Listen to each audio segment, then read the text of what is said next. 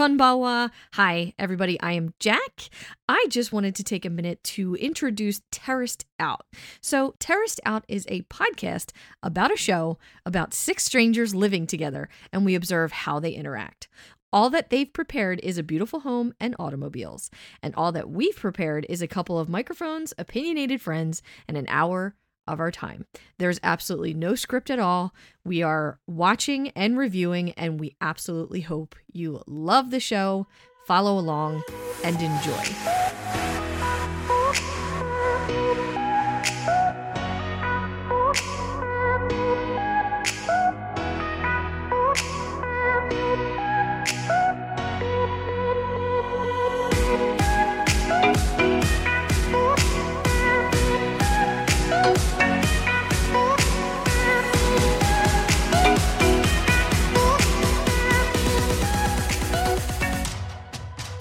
Konbanwa, I'm Michelle, And I'm Caitlin. and we're ready to get terraced out. A friend of mine was also like, "What is your accent?" And I was like, I don't know how to explain. It's really like complicated. Like lots of influences. It's hard to say because it's like really obviously not to do with themselves, but I guess it's like kind of interesting because it's about language and this about culture. But yeah, I don't know. It's really hard for me to tell because like I never.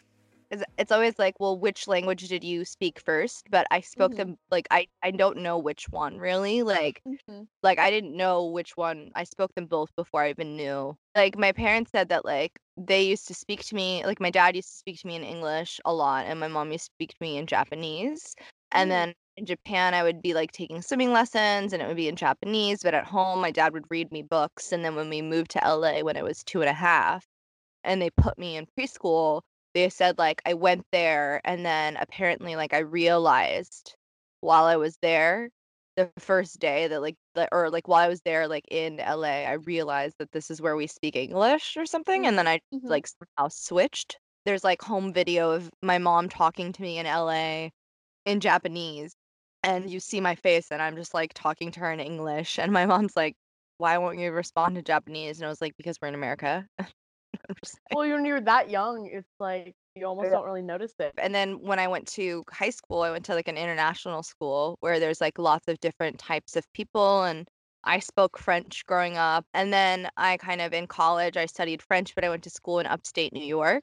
And then I also like studied like music and I was a singer, so I took diction and I think I'm just like my dad was really good at linguistics and he could pick up like really well. Like he learned Japanese in 10 months. I feel like maybe like living in New York and Boston and Hawaii, like for long periods of time, like those accents kind of influence mine. Anyway, Yeah, it depends on like who you're around and stuff, like who exactly. you're speaking with. Yeah, like I feel like when I'm here in LA, like my tone goes back to like more like it gets slower and I probably speak more like valley-ish. I don't know. I don't really know what the difference is, but people have said that like the pacing is more like LA, but I don't get it. But when I'm in Hawaii, like I notice my tone changes, like the to like a local thing if I've been there for a really long time.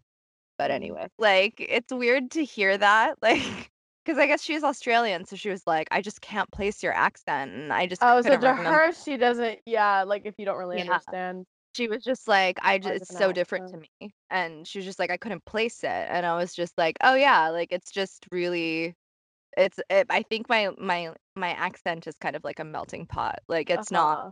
really one thing, it's its own thing. Because it's a mix of where you've been and where you've Yeah, grown up and stuff and who you've I think surrounded yourself so. with. So it's a I feel like mix. most people are like that. Like my dad was like that too. Like when he was working, he didn't really have an accent, but when he was Mhm. on the phone with his family, he would have a Boston accent. It would come out really thick, like super central Boston accent. Like Mhm. park the car in Harvard Yard, like that level, like Yeah. Boston accent, like intense.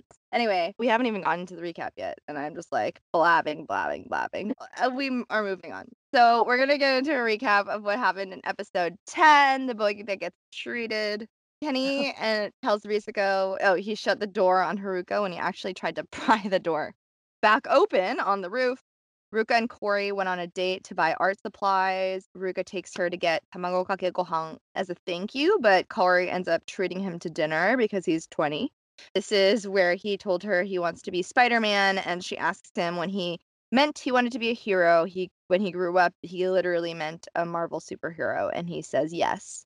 The panelists comment that she obviously still sees him as a kid, and Ruka got really down on himself for letting Cory pay. He said, quote, "She still sees me as a younger brother. I get that sense from her." Kenny and Risako threw a party for themselves with a projector, hammock, bottle of wine on the roof, and they got into a good mood. But Kenny did not go in for the kiss. Ouch. I know. Like, what is up, dude? Now let's reflect on how Kenny said that he came into the house for someone who came into the house to have an open and honest relationship. They question what he actually meant by that, because when he said it on day one, like, it seemed like he was all in, but his actions aren't quite adding up to his very strong statements from the first day. And they all agree that Kenny is being extremely dishonest. Yamachan and Shochan's theory is that it's because the promotion for his band will end once he gives a clear answer either way. So that's why Kenny is being super evasive about who he actually prefers between Haruka and Risako. The panel gets nervous about the master and apprentice like relationship that has now evolved between Yamachan and Shochan. They've bonded too strongly, is what they're saying over the course of like a few years. Because they're all just like, no, we can't have another cynical boy. Like, no. Tori-chan rightly observes this whole image Kenny is putting out, though, isn't doing anything for his image at all. If anything, it's kind of hurting it, actually. So if he really wants his fans and like to like him more, and he wants more fans and he wants more publicity, maybe he should stop acting this way. Like he has no backbone. Yeah. Yamcha thinks Kenny inherently misunderstands how he's being perceived, and that he probably thinks he looks really cool. Risako tells Shohei that unless Kenny becomes more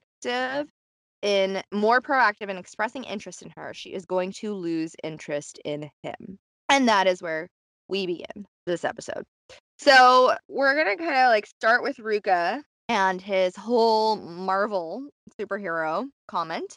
This now becomes a big source of, I don't know what it is, not necessarily like debate, but like Just a conversation? the house discusses Ruka's aspirations to become a Marvel superhero. And I feel like over the course of this episode, it kind of starts to kind of become very clear about, I feel like, a lot of stuff that we might be missing. And I feel Yeah. like there been a lot of build up probably behind the scenes. And agree. we're kind of finally seeing that come to fruition. Mhm. Because I feel like till this point we've kind of seen this like, oh, cute Ruka, baby Ruka, cinnamon roll Ruka type thing. And now it's getting to this point where it's like, okay, that was cute for like the first like couple weeks. But now it's been a few months. So, Yeah. like, what gives?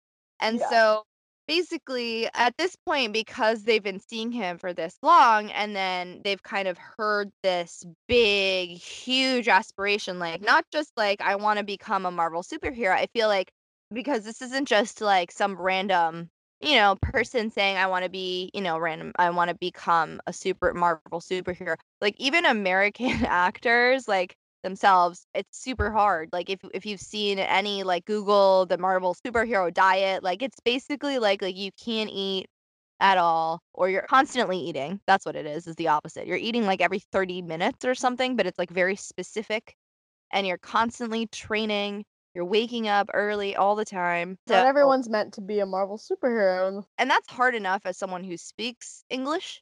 Mhm. As a native English speaker, it's very, very competitive. Or someone who's been acting for a long time. Like, I'm sure there's actors that have been around forever.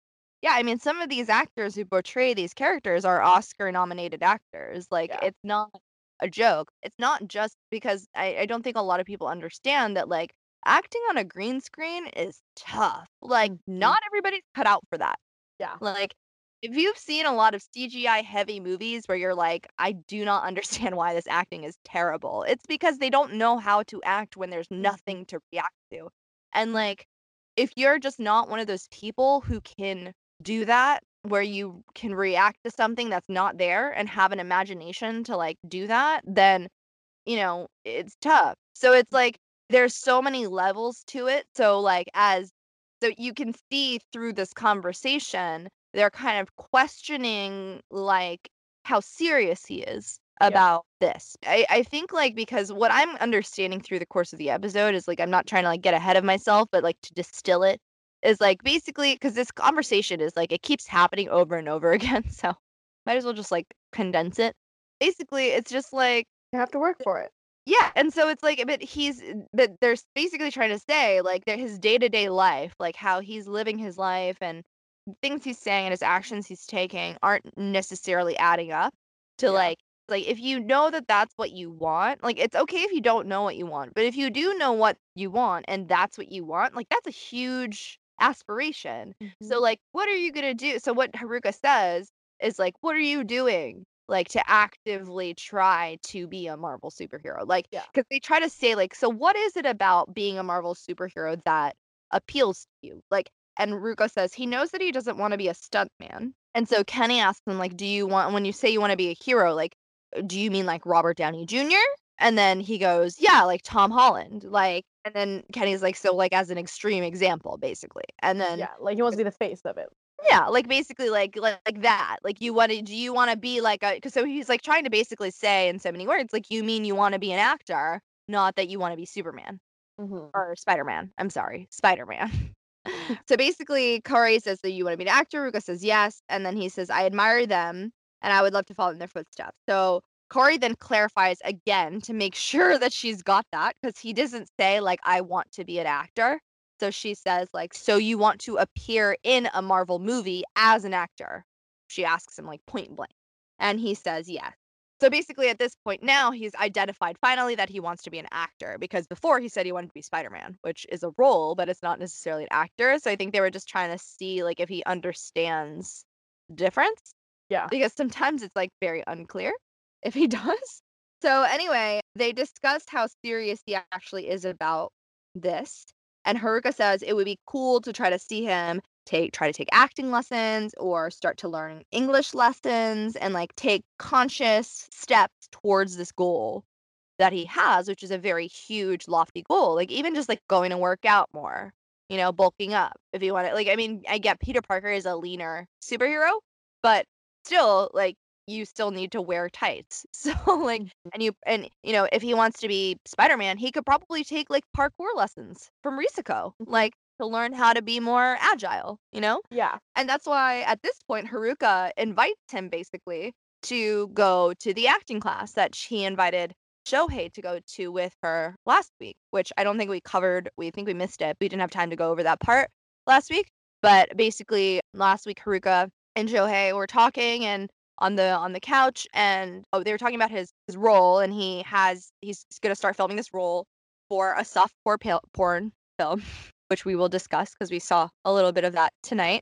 And basically, he invites Shohei to come to like this acting workshop that's being run by her acting agency, her talent agency. And so he says yes. And then so basically at this point, they didn't know that he was interested in that. So Haruka goes, well, would you like to come with us? Like, if you're interested in acting, like, why don't you come? And then Ruka says, no, I think it's too soon.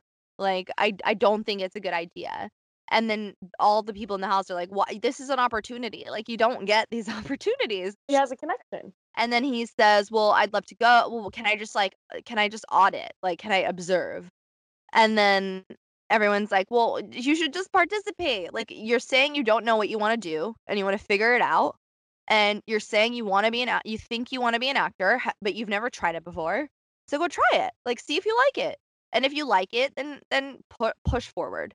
If not, then you can pivot. Like, you can spend your time figuring out what it is that you actually want to do, instead of just being like, I want to be an actor without even trying it or putting yourself in a situation where and it's not even just trying it. It's like you're being put in a place where these are professional actors who are already signed to an agency that are getting acting lessons. So these people are already professionals. So these acting coaches are not coaches that you normally get access to as someone who just wants to like go take an acting class today, Mhm. you know? Yep. Also, this is free. So normally you have to pay to go to acting class. Like you can't just like show up one day, you know?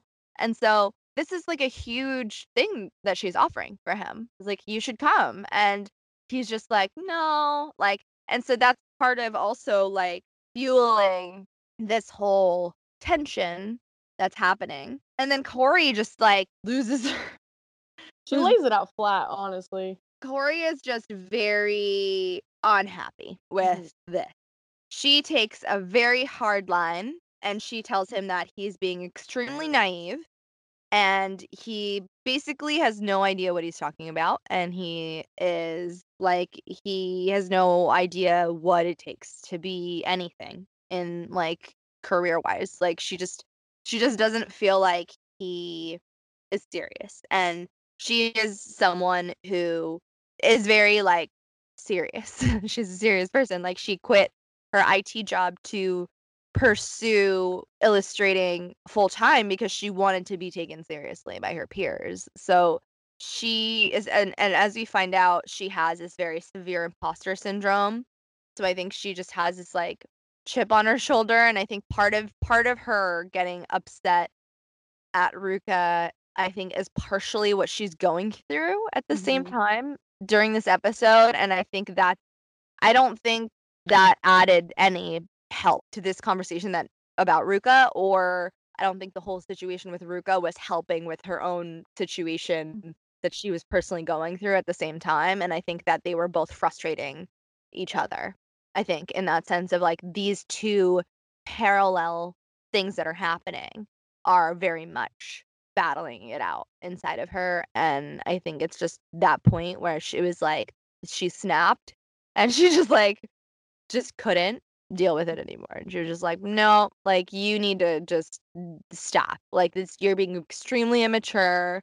Like you need to sit down and like actually assess what it is that you want.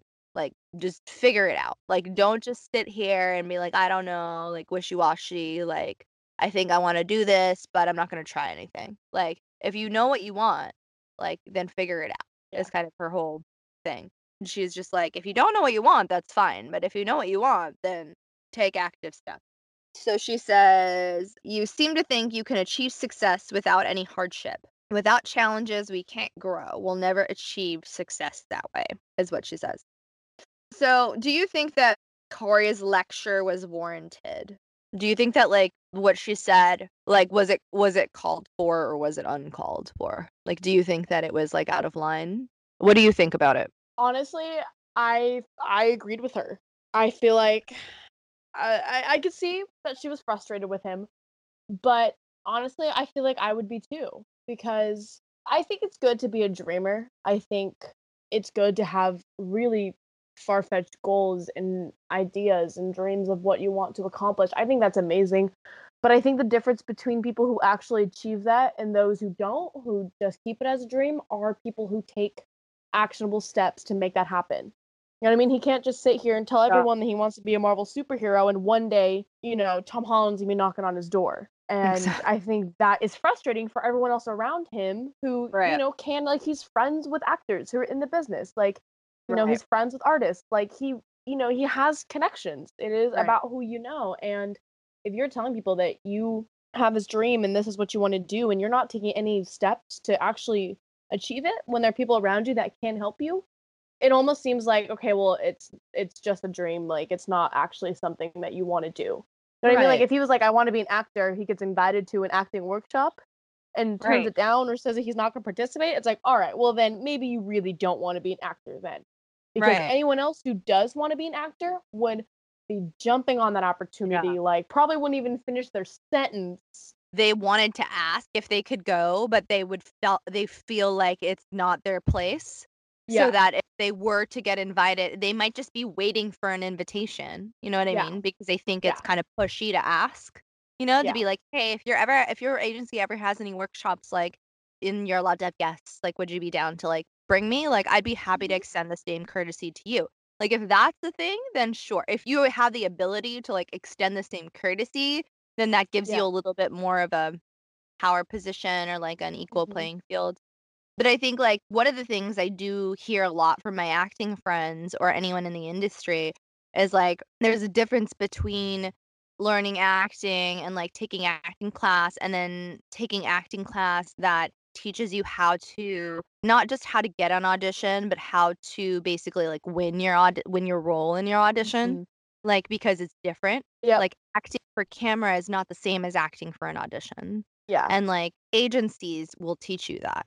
Because that's when you actually learn that, I think. Like, I don't think you actually learn that there's a difference until you speak to people in the business or you learn that Yeah. through trial and error.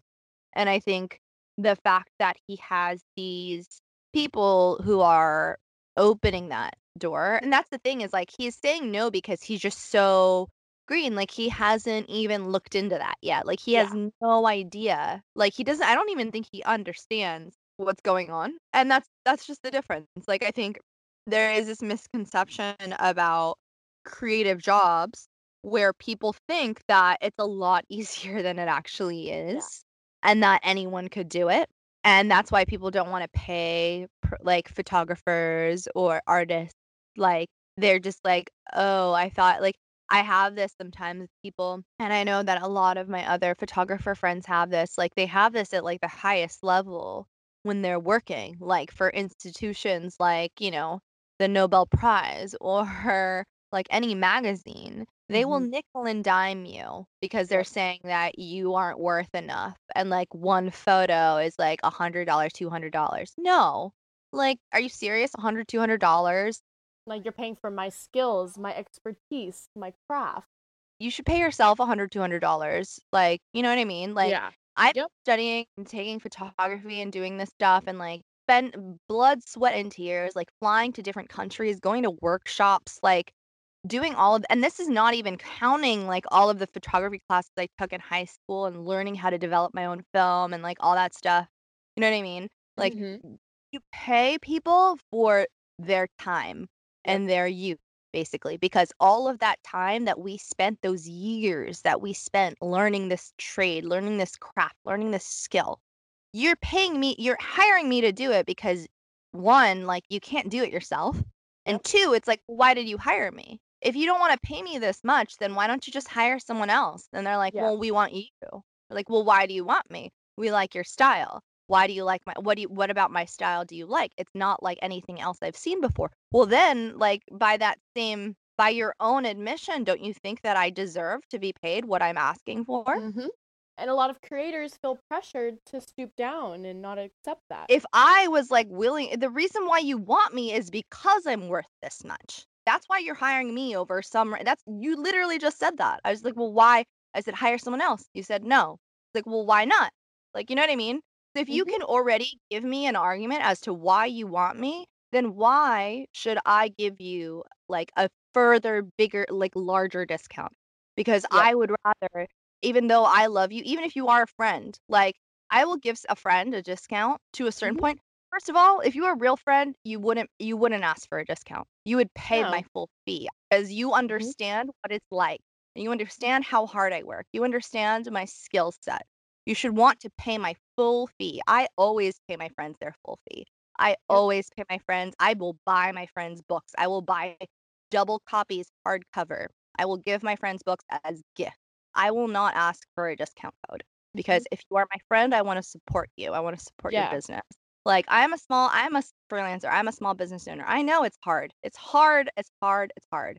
It's tough, but we do it because we love it. We do it because we don't want to have to do something else that will prevent us from doing what we love. Yeah, I wish I could, like, party all the time or, like, spend a bunch of money on designer stuff, but, actually I don't anymore, but, like, like, I'd rather spend that time working or, like, maybe not eating out all the time like I used to at really expensive places because to me, my lifestyle is worth it. And like that's And the thing, like we take on the hardship because we love it. exactly, and I think that that's something I really identify with Corey, so I get what she means Yeah. and I get where she's coming from, but I also think personally, like, I kind of we're gonna talk about this whole thing later. I'm gonna skip over this Kenny thing really quickly, but, like, because it just annoys me and I can't. But, like, later on, we're gonna get to this, like, completely different advice that he'll get at the end of the episode, which I think is very valid advice. And I think I also understand that too, which is like, we have to remember Ruka is 20, 21 years Yeah. old, 20 years old. Like, he's a baby. Like, think about us at 20. We Mhm. were in college. We didn't know what the hell we were Yeah. doing. Right now, what I'm doing is nothing like what I was doing in college. Yeah, So, like, and I am his age and still trying to figure it out. exactly. And the thing is, like, you're also like, there's also this unspoken thing about the fact that he's on this program and this program is going to give him a platform. Wanting to act and him, like, looking the way that he does and like having the personality that he does and like all of this stuff is going to propel him as long as he isn't like, he doesn't completely drop the ball here. If Yeah. he keeps growing or trying, he has potential to use this as a like jumping off point into an acting career because Because he's like, "Oh, look, I was on TV." like He'll make those connections. yeah, and Yes. people in the past on this show have made that transition, like, Mhm. and it's not off base for him to want to do that. If you look at this, Lauren Tsai was on Legion before this aired, and Legion is an X-Men universe. Like, the lead in Legion is Professor X's son. That's the character, and she was the co-lead in that show. So, like, if you think about the fact that she started on the Hawaii season of Terrace House, obviously she put in a lot of work, but if you put in the work, her story is that it's possible, you know? Mhm. So like if you were someone who wanted to be a Marvel superhero, truly, like you wanted to become an actor on the Hollywood scale, like that's a huge thing. Because I mean, a lot of Japanese actors who are like nominated or like award, they can't cross over into the American market. A lot of actors Mhm. have tried. It's not that easy. And so, but he does have this very unique platform of Terrace House and that it's global. And that's one of the reasons why Lauren Tsai was able to kind of transition into this global star because the global audience knew her as opposed to just the Japanese audience or the And that's a Asian. huge advantage.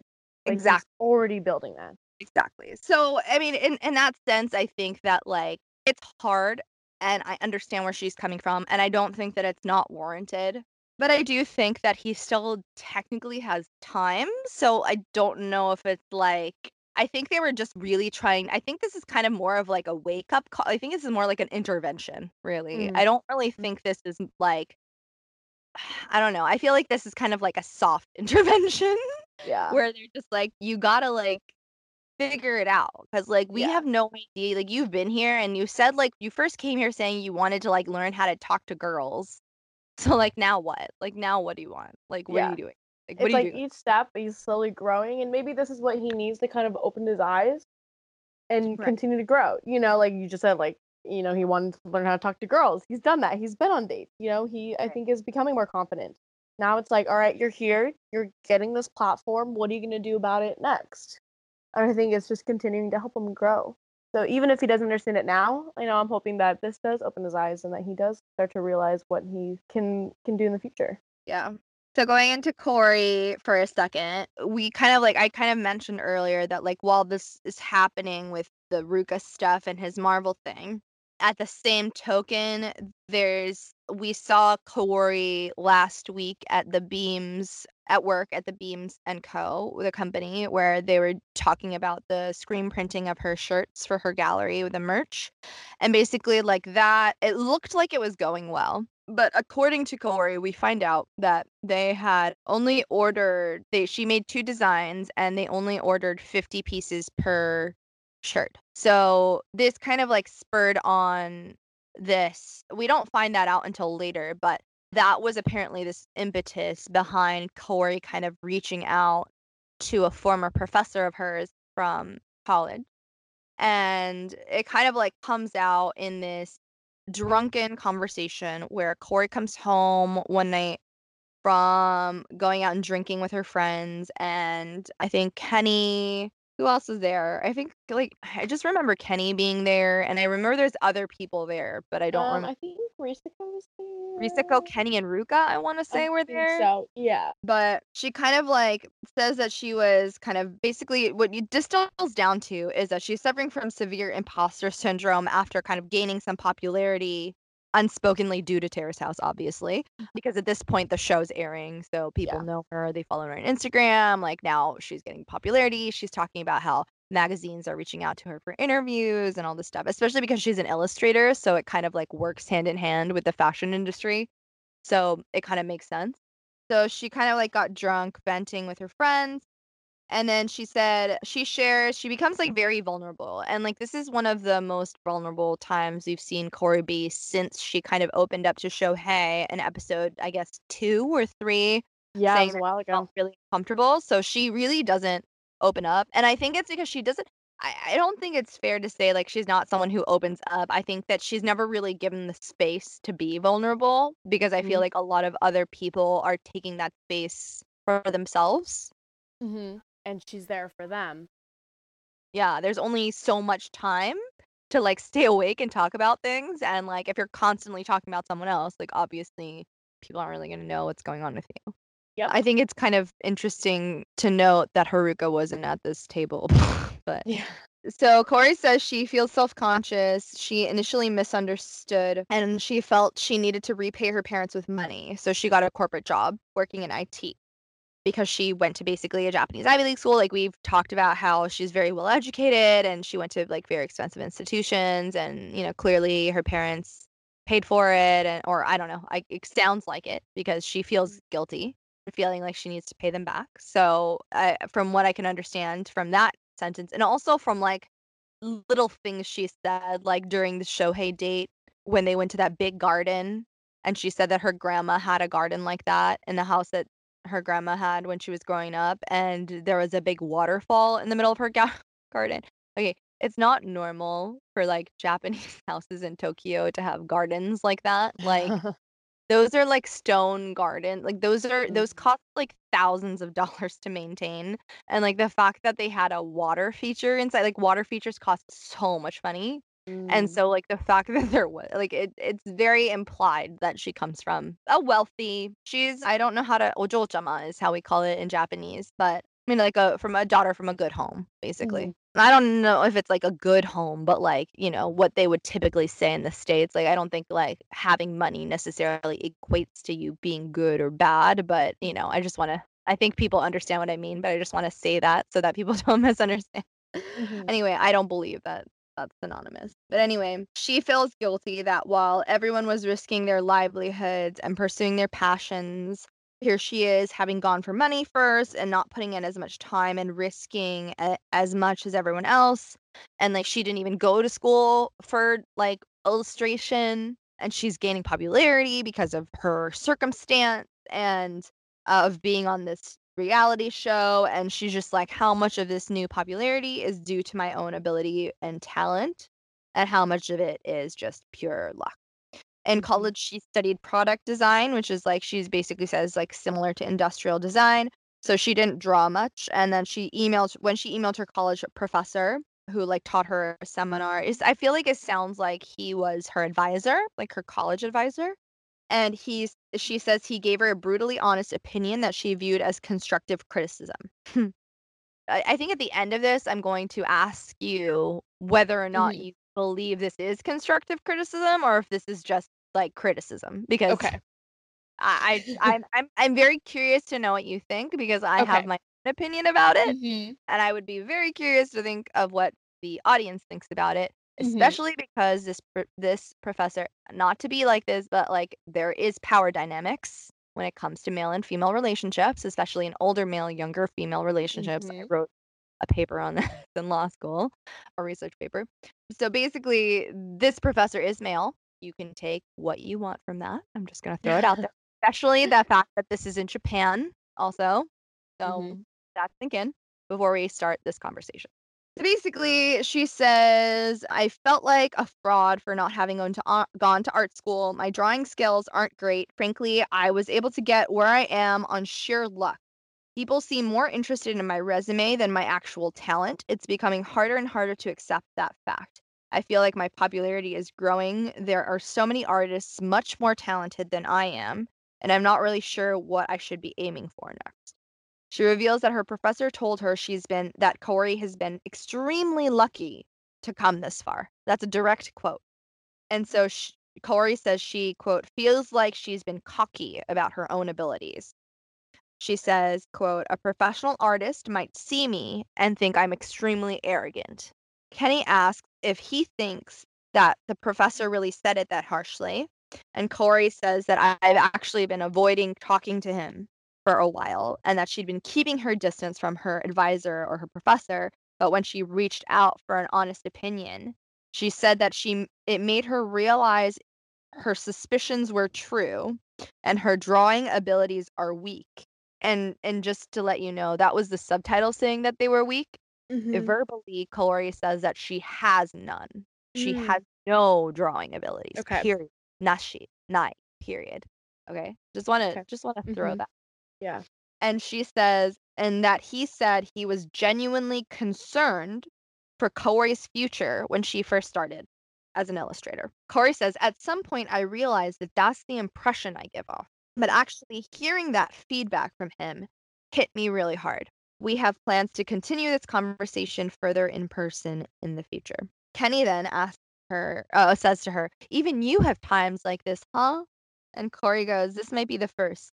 Not exactly the first, but I think I've been pretending not to hear those opinions. And this whole time she's been drinking while this conversation is happening and she's still drunk. And alcohol is a depressant, FYI. So basically, I guess, first of all, I don't know if I should ask like if you think this is constructive first or if we should just go into the question that I had prepared or if they're even hand in hand, I guess. Like first of all, I guess we can do them together, but like do you even is this constructive criticism or is this just straight criticism? Because it sounds pretty bitter to me. Sounds like straight criticism to me. Honestly, there wasn't anything constructive. Like, I feel like with constructive criticism, they tell you, they give you kind of analysis of your work, whatever that may be, and then they'd be like, this is how you can help. This is how you can improve that.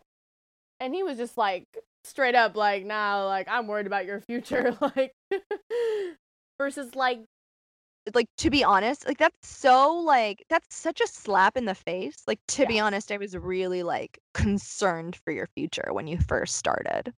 yeah, It's like, I'm sorry, like what is your yeah. problem? Like you're a professor. I get that you're a professor. Like I'm sorry. Like are you just mad at me? Like I don't understand what you want. Like Yeah, like, my issue was that he should have told her, what about her art. what is your problem? Like, I don't understand. Like, I don't understand teachers as someone who has also like I guess like volunteered as a mentor, like ran a classroom teaching like screenwriting to children. Yeah, of course sometimes it's tough when the kids get rowdy or whatever. But like it's your job as a teacher to like teach them how to maneuver around that and figure out how to teach that child. That's your job. Like Yeah. if it was easy, not everyone can do it. So like, like it's hard. Yeah, it's a job you chose. So like do your job. Like teach your kids. Like not every kid is the same. Like that's your job. That's the unique challenge of your job. So like don't just, bully a kid because they don't understand what you're trying to tell them. Like try to Mhm. communicate in their language. Figure out a way to break through to them. That's your job, not the child's job. The child has a lot going on. Like, it's just it boggles my mind. Like, because I've had relationships with teachers where like it's borderline like bullying. Like where it's just like I had a teacher who basically kept trying to convince me that like I wasn't are you sure you can take higher level? Don't you think you should drop down to standard? Like, I'm dang, sorry. thanks. Like, obviously, I'm not gonna excel if you're gonna treat me like that. And it's my choice and I'm paying you. So why don't you if you don't think I can do it, then work harder to help me do it. Help me pass because I'm working my ass off to try to pass. I'm working my butt off. And your attitude isn't helping. Like Yep. I don't understand why I'm the only one with a good attitude here. It's so frustrating when you're in like a teacher-student relationship and like your teacher doesn't have a good attitude. It sucks. Like I also had an English teacher who we did not have a good relationship. And it was just really tough because it's like I never even realized that like I wanted to be a writer because I don't know, I just like did not enjoy being in class at all because I felt like every time I raised my hand and she had to call on me, it was like a chore, like that Mhm. she had to. And it was just like, you don't want to feel like that.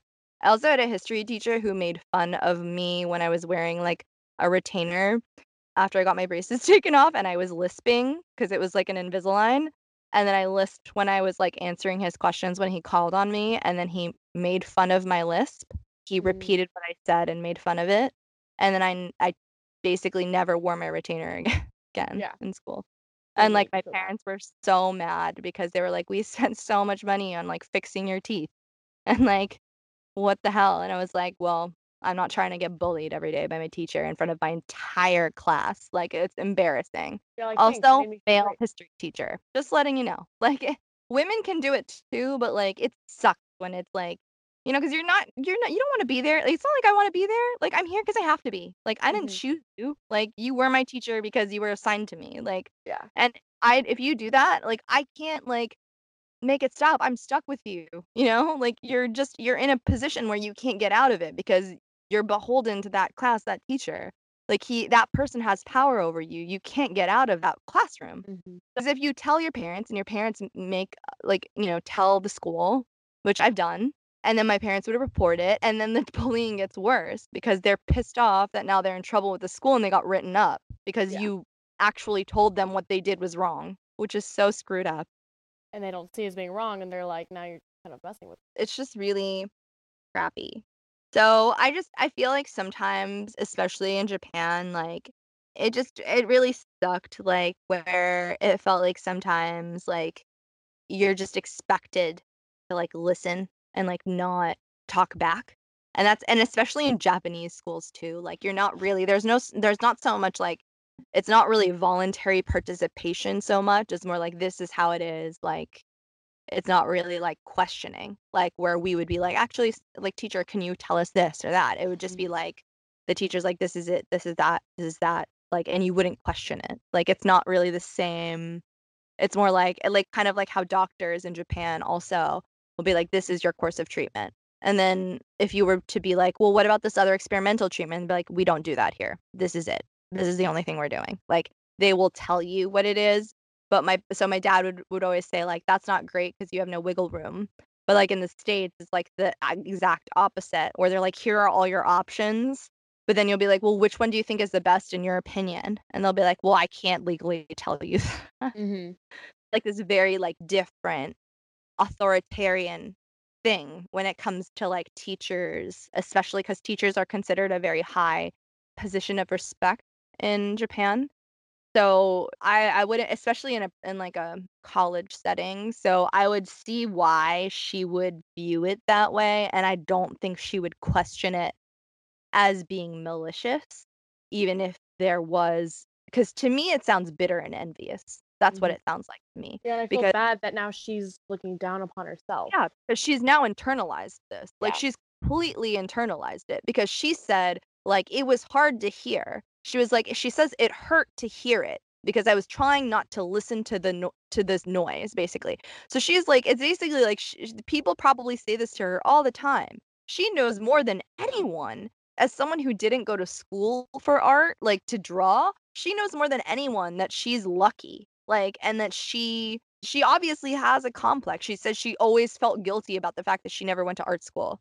And like I get that because as someone who didn't go to school for what they do now, like as a like when I was trying to write and like even when every time I sit down to write, when I first started calling myself as a writer or a photographer, I felt like I had imposter syndrome. I still do sometimes Mm. because it's like, well, technically, yeah, I didn't go to school for it and I didn't get a bachelor's degree in photography, but like this kind of leads into my next question, which is like, do you think it's necessary to go to school for something in order to pursue a successful career in it? In your opinion, could you be successful being self-taught? Obviously, it's tougher, but is it even possible? Especially considering you have a platform the way that she does. It's absolutely possible. Like, I think there's so many resources available to people now that wasn't there before, that it is to self-teach yourself. I mean, yeah, to take skills that are self-taught. I mean, I'm experiencing that now. Like, I went to school for journalism and public relations, and I'm now trying to start my own digital marketing business. So I'm having to teach myself about business and marketing. Obviously it was very, a little bit similar to like PR and stuff, but it's not what we learned in traditional education. Yeah, it's Yeah. not the same. I studied applied economics, so my studies were very like much more business than finance because I also had a minor in finance. But so my education was a lot more business heavy, but I worked in PR because but I didn't study it. I did internships. And so I learned on the job. So it technically wasn't the same. So everything I learned on the job. I felt like I brought some of the stuff in from college, but a lot of it was just experience and people teaching me and like also trial and error and common sense. Like it was, and also me studying on my own. But it wasn't like it's not. I get what you mean because like if you said it would be the opposite of that. So it would just be like you studied PR and like now you're learning. There's a lot of crossover, Mm-hmm. but there are things that are very specific to business or digital marketing that you're going to have to learn specific terminology, specific Mm-hmm. stuff that you can bring some of your PR into, but it's not. There are going to be things that you're going to have to learn on the go, which is totally possible. I mean, off the top of our heads, we could list like so many people who aren't traditionally taught, like lots of writers. I feel like especially in the creative world, like artists, I feel like also musicians, a lot of them are self-taught. Like obviously, like it comes to a point where you do have to maybe probably take lessons or but a lot of that is talent. And personally, like if we hadn't seen any of Corey's illustrations before, maybe I would be like, okay, maybe. But like I love Corey's illustrations. I think I do she's super too. I'm talented. like, I thought she was really good. So, like when he was just like, "Well, you have no drawing skills and your drawing skills are elementary and like rudimentary." I was like, "I'm sorry, who are you talking to? Because I don't know what you're talking about. I don't think her illustrations are elementary at all. So, I don't know who you think you're talking to, but I think you just sound bitter and like jealous and mad." So, because he literally said like the only reason you're popular right now is because of luck. And basically the fact so basically he's trying to tell her like you're on this show and you got famous and you got cast like because you're lucky out of like billions of people who want to be on the show. So it's not if you weren't on the show, you probably wouldn't be doing what you're doing now and being successful at it. And so like like now you can like make it and like, make it as an artist or whatever it is you want to do. But this is me like acting like the advisors like, but basically like you're lucky. Like it's like the vibe I got. And I was just like, that is not a good look, man. Like because like the teachers that I've had that have been like mentors have made a huge like successful, like uplifting aspect of my life. That to have someone tear you down like that, I could see like how huge that is. Like I only reason I went and studied journalism in the first place was because of my film teacher that I had in high school. It was him that was like, you're good at writing, you're good on camera, like you're good at talking with people, you're a curious person. I hadn't even considered studying journalism if I hadn't had someone that was like, I think this would be, an outside person, who knew me really well and knew my skills and was like, this is what you should do. And same thing with PR. Like I was in my journalism class when I felt like I, maybe hadn't quite belonged there. My journalism teacher was the one that was like, why don't you meet with the PR team? Like, why don't you meet some of the PR professors and see if that's where you fit in? Like, it was people that were guiding me. She was like, you know what? Actually, Caitlin, you're really great and you're super talented and you work really hard. But I think you might be a little bit more well suited and more interested in this aspect now that you've told me what it is that has been bothering you. Oh, Caitlin, you're terrible at journalism. You'll never be a journalist. I would have been like, well, all right. Skills are very rudimentary and elementary. Yeah. You don't know where the camera is and like blah. Like that's so. Yeah, I would have been like, well, all right. I guess I'm spending 4 years doing journalism for nothing. If you think I'm never gonna become a successful journalist. I literally want to like look at him and be like, you know what? Do you enjoy this job? Like, why are you a teacher? Like, Like, do you think you might need to like switch careers maybe? Yeah, like you should be a mentor with your Maybe students. you should really consider not mentoring other people, or maybe you should start teaching younger children, because clearly if they're closer to your age and they're actually making money, like, to me it just sounds like he would rather be making money instead of teaching, and like he's mad that like he went to art school and that his student who studied illustration didn't study illustration and did product design and industrial design is now making it as a successful illustrator, and he's teaching Mm-hmm. and he's angry. And that's why he Yep. basically, like, years later is like bullying her, basically, Yeah. No, that's essentially. totally what it sounds like. Because the thing is, like, at that point, you should, if it's been a few years, he's basically just like, you should just be like, I'm so proud of you. Good for you. Like, and if you really were like worried, like if you really, like, there's a different way to say that, to be like, you know what, when you first, quit your IT job and like decided to go out like as an illustrator full time, I'm not gonna lie to you, that did concern me a little bit, because I was just like, I wonder if she understands how much this is gonna take, Mm-hmm. because she didn't study illustration, and I don't know if she understands how hard it's gonna be, and that maybe she's being a little naive. But like, I realized through watching the show that you really take yourself seriously, and the reason you quit your IT job is because you want to be taken seriously, and that is the exact reason why you did it. And that's really brave and courageous. And I think that that's awesome. And I think that's really awesome that you took that chance and you risked a lot to put yourself in that position, and now it's paying off. And look at what that risk did. Big risks seek big rewards. I would say that as a mentor. Yep. Personally, I think that's an awesome thing to say, because it's Yep. true. You should be like, you should take, you know what, you should take a little bit of ownership, because that's your student. That makes you look good. Like, I don't understand why he doesn't see that. To me, like, that's just, it boggles my mind when people don't understand that other people succeeding doesn't take away from your potential to succeed. You just have to keep trying. Like, you might not succeed in the same way or at the same time or at the same pace, but just because her art is taking off right now, it doesn't mean that no one's going to like your art, and your art is never going to take off. And there's some invisible quota of like only 100 artists in this year or this lifetime are going to be successful, and she took the Yeah. last spot. Like, I mean, this concept like transitions into everything.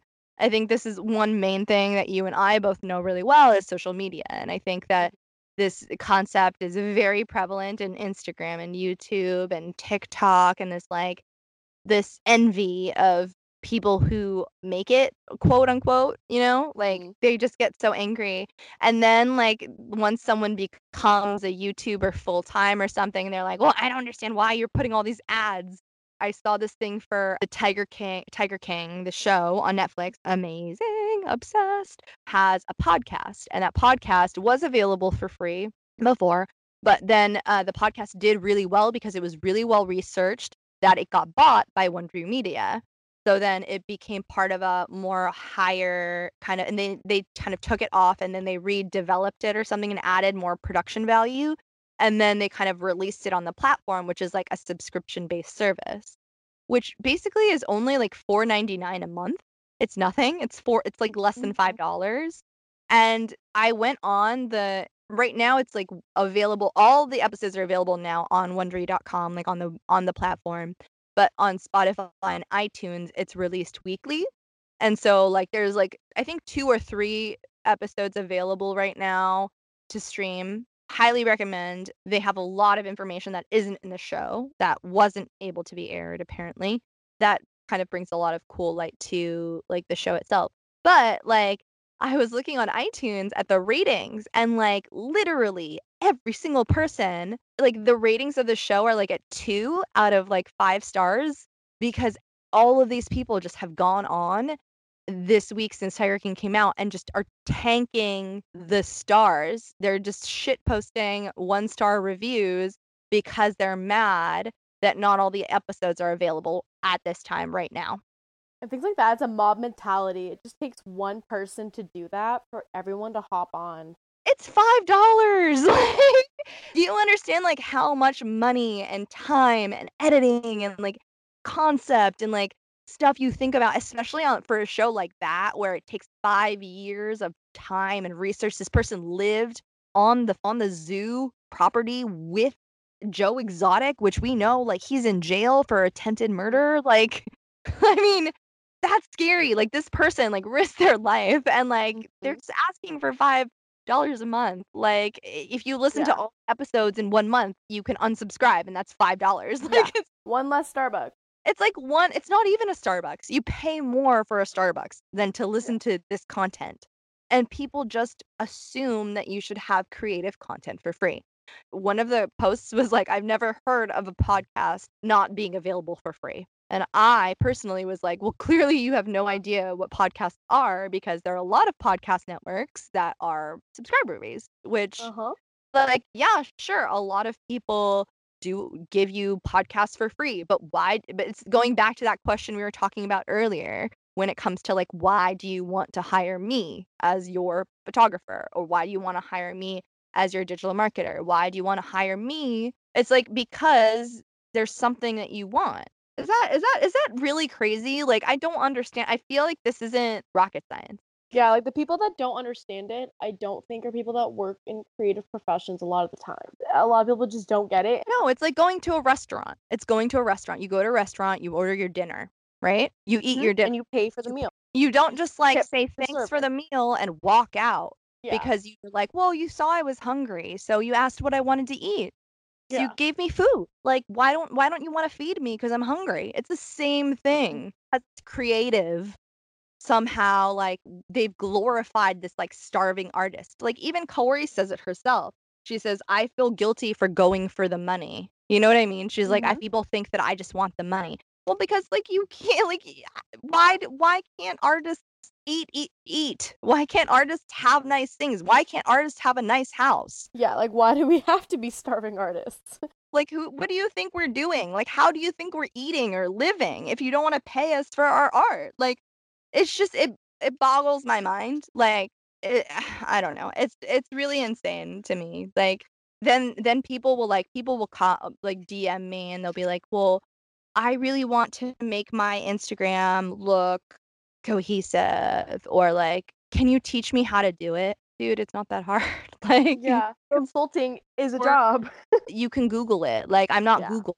Like I mean I get it, but like you also understand like you know me, like you know like pay me for my knowledge. Like, you know what I Or mean? Google It's just it, like how many blog posts and YouTube videos and yeah. tutorials and things are there? Like Exactly. And like also like these things where people are like when I say I pay like when people ask me how much money I paid for like a workshop abroad where I learned business skills like to do and they're like, well, it's an Instagram workshop. I was like, yeah, you don't understand that Instagram is a $1 billion ad revenue business and that was last year. Yeah. And each year it's growing. So like it is a business. Like Facebook's everything's a business. Like the fact that like I knew that Instagram was a business the day I signed up for it. The day I signed up for it. That was like 2009. Like because I worked in fashion PR. So like I knew what the capabilities were. Like I knew it. So it's just it doesn't I don't know, it just doesn't make sense to me that like people always look down on everything. Like they're just like, well, I just think that it's just like people just don't have the capacity to see or understand things that aren't already like tangible that they can or tactile. Like if they can't see it or touch it or taste it, they're just like so dismissive that it can even exist. And then they're like, well, how do we come up with Uber? Or like, how can I come up with this? And it's like, well, if your actual friend came up with the concept for Uber and like pitched it to you, would you actually buy it? Like, I don't know if you would. So like, I think a lot of people would like to say they would, but then, Steven Spielberg personally passed on Harry Potter. So I feel like, it's just a lot of people just they don't understand what they can't put their mind around and like I mean, I guess that's what it is like just differences of people. But so I mean, I also have to believe I think I also like by trade have to believe that I'm one of those people that like I have to believe that that it's not necessary to go to school in order to do something because I didn't go to school for what I studied. But I really understand where she's going through here because I feel like I experience this a lot. Like when I go to like cons and stuff, especially like literary conventions, I definitely feel imposter syndrome and looked down upon from literary authors or like people who did go to school. Mm-hmm. There are a significant portion of literary authors who went to school for writing that do look down upon speculative writing or like YA or NA writers, people who didn't go to school for writing, like who haven't studied literature in the same way. Not all of people are, but there are a significant. I feel like it would be a disservice or like not truthful to say that like there isn't a significant portion of people who are like that because I've personally experienced it. Yeah, I have too.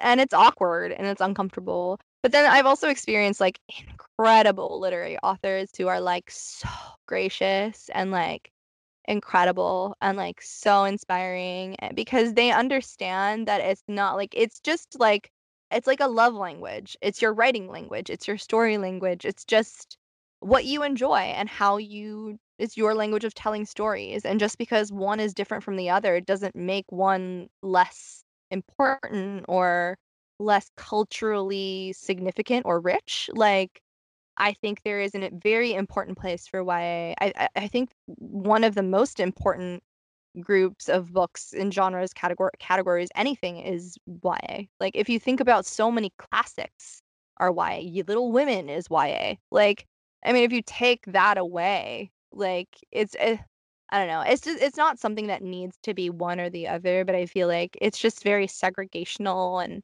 maybe that was part of this old world like classism thing because it does feel very classist because a lot of people can't afford to go to school to study what they want to do for a living. Like it's a privilege. Mm-hmm. Not everyone can do that. So it does seem a little classist. It's like how do you know at 18 that that's what you want to do for the rest of your life? Yeah, and then if you change your major 3 times because keep changing your mind, and then you're in school, for 6+ years. I've friends that have personally experienced that where they're like, "Yeah, I didn't know what I wanted at 18, and now I'm 21 and I'm changing my mind and trying new things." Like, Honestly, I kind of admire that because I feel like I went to college, I auditioned to be a musician and I was singing opera and I had a classical vocal performance major and I auditioned and I got in. Like if any like I had severe imposter syndrome in America, like pursuing voice because I was told like people who look like you don't get leads and like, operas and like are you working out and like lose 10 pounds and like all this stuff and I was just really depressed. And like I realized like after I got date raped, I was going through a lot and I just like couldn't handle it. Like I didn't have a good support system. I lost joy and everything and I felt like I needed to change my major. And I think it was good for me because I think I needed like something different at the time and it was, like, really I don't know, I felt like I picked it because I was good at it, but it wasn't, like, necessarily, like, my passion. mhm. So, sometimes I wonder what it would have been like to, like, study something I was really passionate about, but then again, I did go to college, like, to pursue music, and I auditioned, and I got into the performance program specifically, which, like, a lot of people you audition for the music school and you become undecided and you have to audition to get into the performance program because there's only a specific amount of spots and every semester actually I'm sorry you have to re-audition to keep your place in the program. And so I kept my place until sophomore year and then I just decided that I wanted to switch. So it wasn't that I wasn't able to do it, but part of my reasoning for switching was I said that my voice wasn't unique enough and that I could hit tones and hit clear sounds and sing very clearly. And it's a good ensemble voice, but I didn't personally think that my voice was unique enough because that is what I had heard from other people as well as I just kind of like internalized a lot of that. And I don't know, I just felt like and that combined with a lot of stuff that was going on around me. Plus, like, I didn't really have like a really good mentor at the time. And then I actually met an incredible mentor, my microeconomics professor was like the most he was my microecon teacher and he was the reason why I chose my major Mhm. as business econ and he changed my life. Like he Mhm. he supported me through like so much. Like he supported my dad when he got diagnosed with cancer. Like it was incredible. Like he is such an incredible person, and I'm so thankful like that I switched my major and I met him. Because I feel like that's something that you have, and like my dad also had a really wonderful advisor in college that told him and gave him great advice because my dad wanted to be an international corporate lawyer, and he was studying French at the time, and his advisor said right now it was in 74, and his advisor said right now there are like tons of international corporate lawyers who speak French and do international corporate law between France and America, but right now there are only four lawyers in the entire world who speak Japanese who do this type of law between Japan and America. And right now, the Japanese economy is starting to grow, which was like right around when the bubble was starting in the 80s. And so he was like, "You're really good at language learning. Like, if you are looking to be a big fish in a small pond, I really think that you would be really talented at learning languages. And if this is something that would interest you, then I would really recommend it." And so my dad decided to take that chance, and he studied intensively Japanese for 10 months at Cornell, and then he went to Japan for 2 years to work for a publishing house where he translated manuscripts. And he met my mom, and then he went to law school, and then basically he kind of like went from there, and then he became a really successful in his field. And I mean, if not for that advice of his college advisor, like he wouldn't have pivoted, and I wouldn't even exist because he never would have Mhm. met my mom. Like, Yeah, that's such what a huge difference that a good mentor makes for your life. yeah, I mean, his life, completely changed the trajectory of his life, like 100%. Like he would not, like it's really insane. It's like the butterfly effect. It's like one thing, like Mhm. that one mentor, that small advice changed his life. He became extremely successful. Like he was named one of the 100 best lawyers in the world in 2001. Like that, and he was on that list until he died in 2011. So it's kind of an incredible to think about like that, like a mentor can really impact that. And Yeah. like if a positive mentor can impact someone's career that hugely, how much could a negative influence impact someone's career in a negative way? Absolutely. It absolutely goes both ways. Yeah, it goes both ways. And I think that as teachers, we have responsibilities to people who don't know otherwise or may not know otherwise. Maybe they do know otherwise, thankfully, or maybe they know to not just go off of one person and to ask for second opinions, or maybe they know to trust their gut. Even regardless of what they hear, that advice only goes so far, and that ultimately you have to make your own decisions for yourself, which ultimately true, like my dad's advisor could have given him great advice. My dad had to take it in order for that advice to be truly great. So like there is that dichotomy, like whether or not there is bad advice, like if you choose to listen to it or not, or if you choose to take that and you could take it negatively or you could take it positive, like not positively, because I don't know if there is a positive way to take what he said because it's so rude and hurtful. And no Yeah. wonder she felt hurt because that's not supposed to make you feel good. Like the way Yeah. he said that there was no delicacy. It was just hurtful. I mean, if she had felt good after taking that, it would have been like, all I right. would feel bad. I would be like, I Yeah. think you just are a masochist.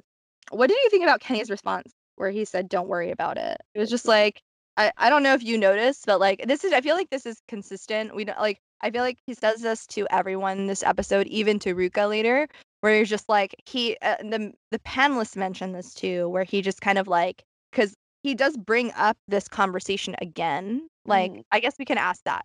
We'll just say like obviously, so he the next day he brings up this conversation a second time, and they basically, and this is when she drops that information about the collaboration, how they only ordered 50 pieces of her shirts. And so she said here that like basically it was always her dream to like do that collaboration with that company, and that she always like looked up to that, and that was one of her like biggest goals, is to like become a successful illustrator so she could get that collaboration. It's like in a way it almost seems like she's kind of saying like maybe I got it too soon. Like if I had been seasoned a little bit longer as an illustrator, they would have like believed in my talent. Because she says that she felt that they weren't really believing in her talent and they didn't want to invest in or support her. Mm. And so she felt like she was so happy to finally get to do all the jobs she dreamed of, but now she got the jobs. It's like they almost don't believe in her skills and they don't really care. And she also says she thought she didn't care about the money or the popularity, and that she thought that if she was satisfied with the work that she was doing and creating creative content that made her like proud, she would feel fulfilled. But then she realized after this experience that that wasn't the case, and that like she wants people to like her stuff, and she wants people to pay her for it, which I think is fair. Like I can make a living like doing what they love, especially for someone who quit their like secure job. So I think that's fair, to be honest. But Mhm. and then basically she says that she realized she was subconsciously making decisions that reflected that. And then basically she felt really naive to have thought of herself so highly until now because she thought it was above it all. And then she said, to hear my drawing skills are elementary really hurt. And I was like, wow. Like the more I heard, like that's why I felt like this was just not constructive, because it felt like one of those toxic relationship fights. Yeah. Like you slowly reveal more because you know that if you unloaded all of this out, you would be like, it's like she's battered. It's like she's almost like, well, if I told you all of this at once, you would have and thought he wasn't being constructive, but he is. Like she's just like she's defending him, Yeah. like which is But I think she's internalizing it herself, so she's not yeah. really seeing it, I don't think, as him. It's just so sad. And then Kenny goes, "You'll be fine. You're doing great." It's like so Honestly, annoying. at this point, like, I don't trust anything Kenny says. Literally, it's like he was Much the of his one who advice. asked her to have this conversation again. Like, he asked her, first of all, "Are you drunk?" And she goes, "Yes." And he's like, "So, did you finish that how do you feel about that? Have you, like, finished breaking that down internally?" And, like, he says, "Let's talk about it." And then he goes, "You'll be fine. You're doing great." Like, then don't ask me. Like, I just Yeah. opened up and poured all of my emotions out, and you literally just dismissed it with, "You'll be fine." Yeah. Why'd you ask me then if you didn't care to listen? Like, what? Yeah. Have you thought it through completely? Self-professedly says he doesn't listen to anything about other than music, so I don't even know why. Like, he tried. Like, he's just Yeah. doing this, like, fakely. Like, I know he doesn't care, but it's just, like it's, like, so obvious, like, blatantly. Also, I agree with the presenters that he wears his band's merch tees too much. Like, stop.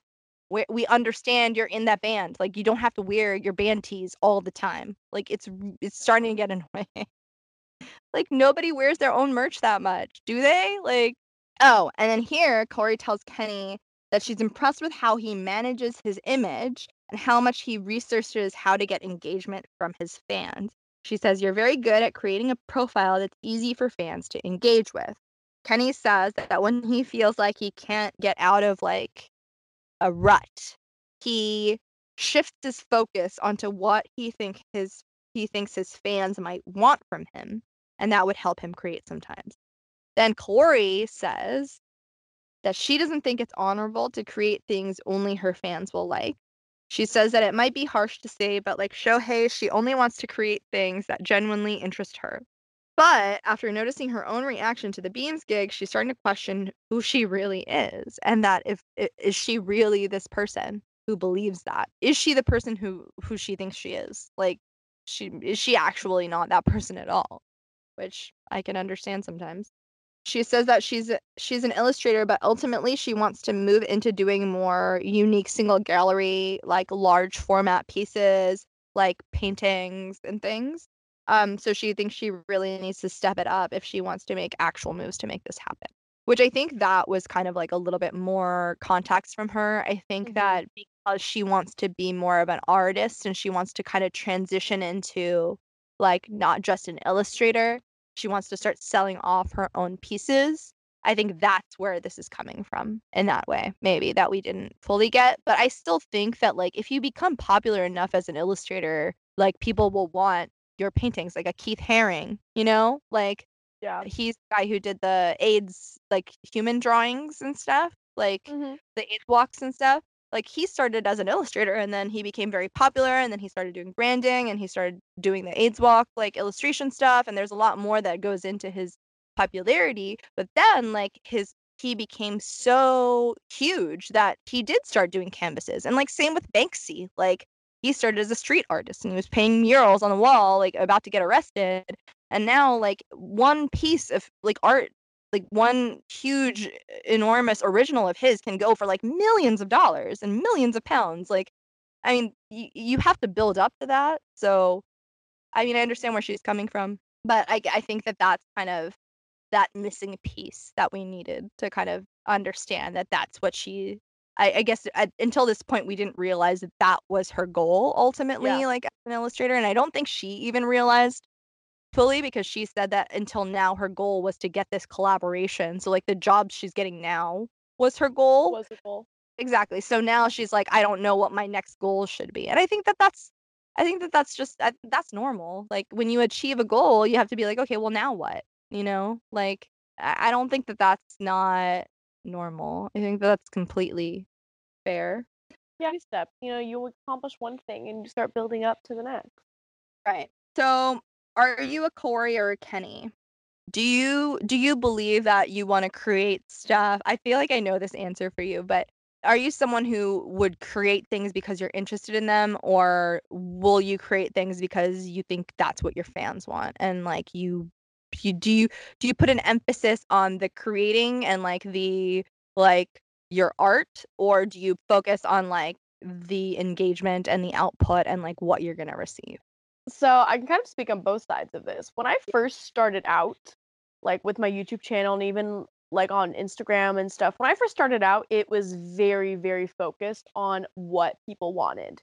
And, like I know we've talked about this, but when I was first doing book stuff, I had really, really wanted to move on and do, TV show and movies and comics and all this stuff. And, I remember talking to all my friends and being like, do I switch? Like, do I add more stuff? That's what I want to be doing. It's really what I wanted, but I felt like it wouldn't get received.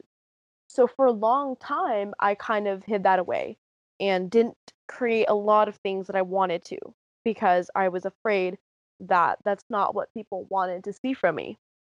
In the end, I did end up switching, and I kind of, a flip kind of switched within me where I was like, you know what? Like, I want to create what I want to. Like, it's my creation, it's my content, you know, it's me being the face of it. I should be doing what I want. And, when I made that, like, yeah, people, unsubscribed or told me that they didn't like that I had switched or whatever. But honestly, most people were happy, I think, that I was creating what I wanted.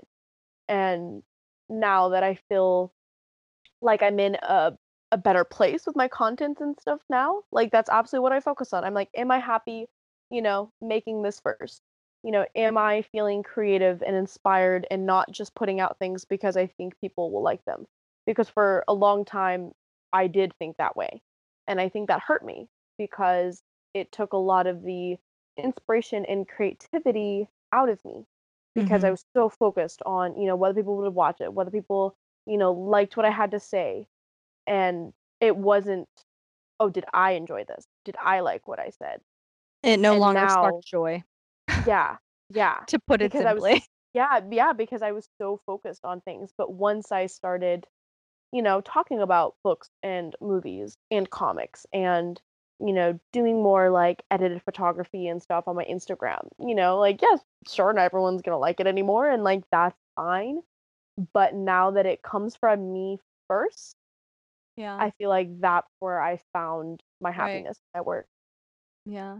I really love that. I think I really relate to that. Like, I guess like it's not, I think people would be like, it's not hard for you to relate because like my main is similar. Like I've Mhm. mentioned to, I mean, we do similar things and like, so I totally relate because it's gotten to that point sometimes, or it's just Yeah. like in the beginning, I feel like when you're starting something, there's like the newness of it Mhm. and you're trying to figure it out and like it's still interesting, you're still coming up with cool ways and like Mhm. I think like I kept trying to, I think like part of it too is like you're so focused on like goals and like what you're trying to achieve, and then when it gets to a certain point you're like, okay, well what am I trying to say with Mhm. what I'm creating? And I felt Yeah. like at first, like, it was just about creating, and then it was about the community, and then it was about, like, what I thought I had to like, I don't think I had it as much as other people because when I started in Bookstagram, I was a little bit older, and so I think at that point, I had been on Instagram for a while too, and I just, like I felt like I had a healthier relationship with it because I knew it was a business. So in that way, I felt like also through the filter of books, like I felt like there could be it was something I was used to because I used to do fashion PR. So like when I got into Bookstagram, I got into it because I thought like well because I was writing and I was writing working on a book and workshop I learned that most publishing houses if they do buy your book if you're lucky to get traditionally published most publishing houses won't put a lot of money to back you unless you're like a big name or like you kind of have a following already. If you're Stephen Yeah. King or you're a YouTuber or you're a reality star, like they'll put more money behind you if they believe in you. Basically, what Corey is saying, if they want Yeah. to invest in, if they Yeah. believe you're worth investing in, and most of the time, like there's not that much money, so most people have to rough it and tough it and really like sell their own book. And even the people who do get a little bit of money, a lot of that is selling yourself and selling your own image, selling your brand, selling your books, Mhm. like selling yourself. Like that's being an author. And I figured like I had this background in fashion PR. Like, what is the best way to transition that? Because even though PR is the same, the industry is different. So there's going to be things I'm going to have to learn. So just like, what is the best way to learn that? Instead of like I'd rather learn it now than before like than on while I'm marketing because I'd rather like trial and error as soon as I can if I have the opportunity. So I was like, you know what? The best way to start making contacts and learning the ins and outs of Bookstagram and PR and marketing is for me to get into Bookstagram and Yep. learn it myself through doing it. And so I started blogging online. I blogged for Fantastic Flying Book Club. I joined like NetGalley. I joined like all those things. I was reading like one summer, I was reading like 8 books a week and reviewing. And it got to a point where it was really intense and I was traveling and I was like, this is not like sustainable. And I had to pull back Mhm. a lot. But in the beginning, I like pulled myself into it. But at that point, like if I read, I could read 8 books a week because it got to a point where like I was reading so many books that my rating dropped to like as soon as it hit a 3 star, I would reach out to the publisher and I'd be like, hey, I'm at 3 stars. Do you want me to finish the book or what do you want me to do? Because Mhm. and then if they were like, we don't want you to write because I know that like I would tell them I would write the review, but I would hold it for like a week or two after the initial release Mhm. because I would just be like, if you want me to write it and like, I'd be happy to, but I am letting you know I'm at a 3 right now. And I think, and I would let them know like if it's because of like, I'll let them know why. Like I'll be Yep. like, this is why. And most of the time, if it's because I just don't think I'm the right audience, because I am technically like at the time I was in my late 20s. So I was just like, I'm not a teen. So I do understand that this is marketed for teens, but Mhm. and I just don't think that it's just too young for me. Or like Yep. or if I'd read something, I'd be like, this is not YA. Like I'd be like, this is trash. It's an adult trying to write YA. It's obvious. Yeah. It's too no. Like and like I could figure it out really fast. And like it got to a point where like I could really understand the formulas and so I started making connections that ended up helping me into like sensitivity reading work and that sort of paying and like that was really cool. And so like it kind of like fed into like all these other jobs and things. And then, while I was doing that, I really like I wanted to keep I don't know, I was teaching myself Lightroom and Photoshop and all this stuff to like keep it interesting and I wanted to Mhm. learn a skill. So then I just kind of like after I started learning Instagram and Bookstagram and I kind of like I started doing like photo challenges, like trying to like I don't know, engage. And then it got to that point where it just like moved to the next level. And then it got to a point where it's just like when you kind of get to that point and you're like, okay, well now what? Like unless you stop to think like what am I trying to communicate? Like then you're just like bored or Mhm. you just, like, don't like, there's no joy behind it anymore, it just becomes like a transaction. It becomes business.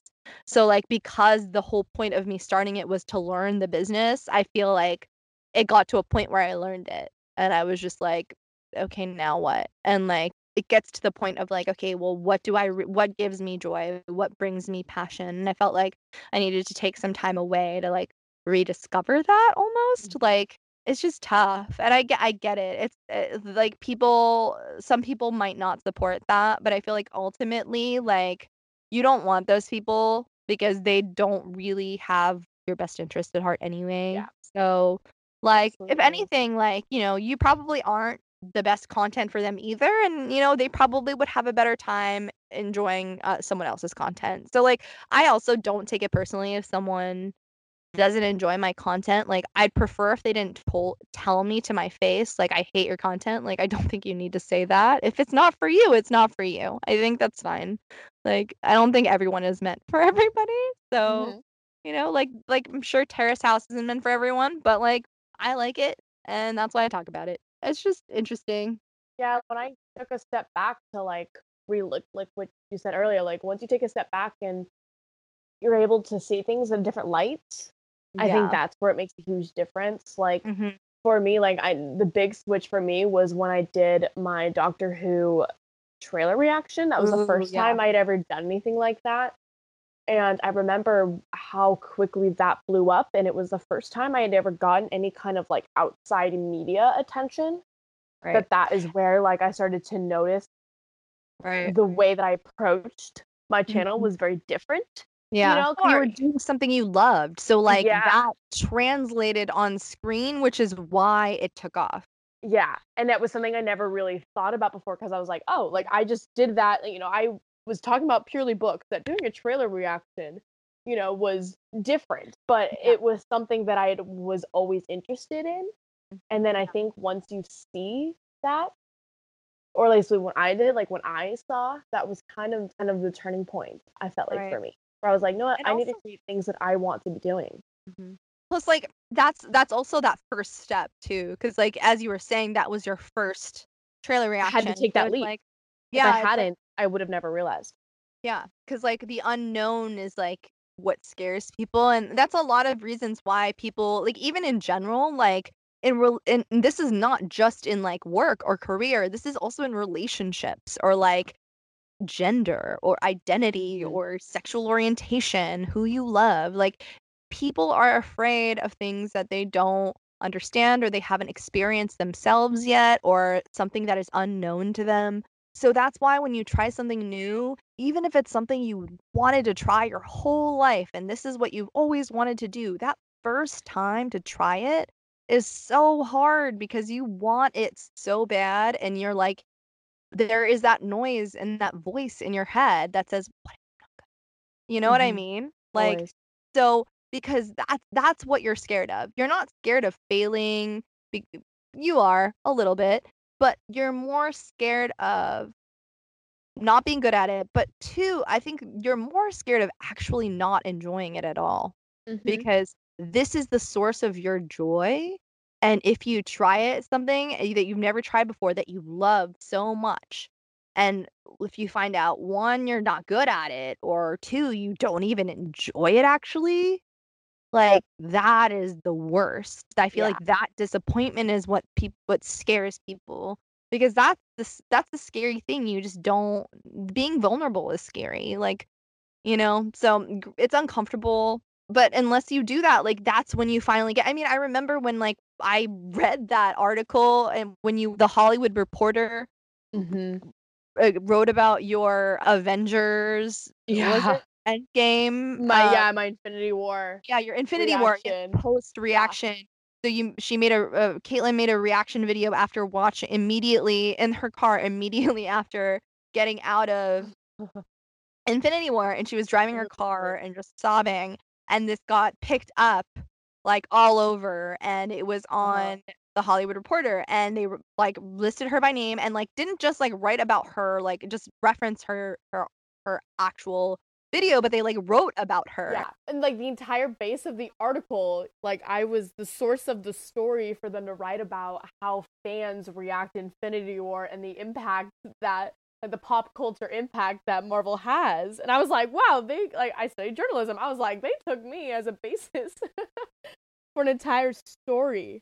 You were the pitch, basically. They watched your Yeah. video, they pitched you, and then that's why they added you. And, like, that's the thing is, like, that's also because you are a passionate Avengers fan. You are, like, Mhm. you've been reading Avengers, watching Avengers movies, like, you read the comics, like, you are such a passionate fan. And so, like, that video was literally pure you. You're It reacting was. in real time to the video, and that's what's in the articles, and that's what gets picked up. So, like, that Uh, shows you actual, like, it's a case study and, like, mhm. what you do and what you're passionate at. Even if that isn't, like, gonna be forever, because 'cause you've also mentioned on the pod, like, how you realized that the trailer reaction model for you wasn't sustainable, and that was Yep. something that you realized for yourself. Yep. And, like, but it doesn't change the fact that that was such a valuable lesson for you, and that, like, doing what you really want to do and the content that you really wanna create is what is going to resonate and what is Yeah. going to give you that actual connection and platform and, like, voice that you're looking to have. And I Yeah. feel like that is such a powerful experience. Catalyst that Ye allowed me to kind of transition. Even though I don't do trailer reactions now, like that was my way of incorporating those kinds of things and topics into my content. Honestly, it was a very valuable lesson for me as well, like, as your friend. It's, like, almost like I got to reap the benefits of, like, learning from your lesson almost, Yeah. like, honestly, like, I'm being completely honest, and, like, I 100% also learned a lesson, like, very multiple valuable lessons from your experience in that. Mhm. Like, honestly, like, it really is, it's so true that, like, what you do and, like, doing what you want and, like, the things that you believe in and, like, and not thinking about how people will react, because like, you posted it and you just like, and then later you were like, "I'm crying, like, I can't believe they're writing about how, oh my god, everyone is like, I can't believe if I think about how many people have seen me cry in the car." Yeah. Oh, Yeah. No, it went viral like few days after. I had literally never had gone viral before in few days. I think the videos now is like 400,000 something, like absolute insanity. And I'm like, these people just saw me, literally saw my eyes out in my car, like something only my closest friends have seen. you allowed yourself to be vulnerable like that.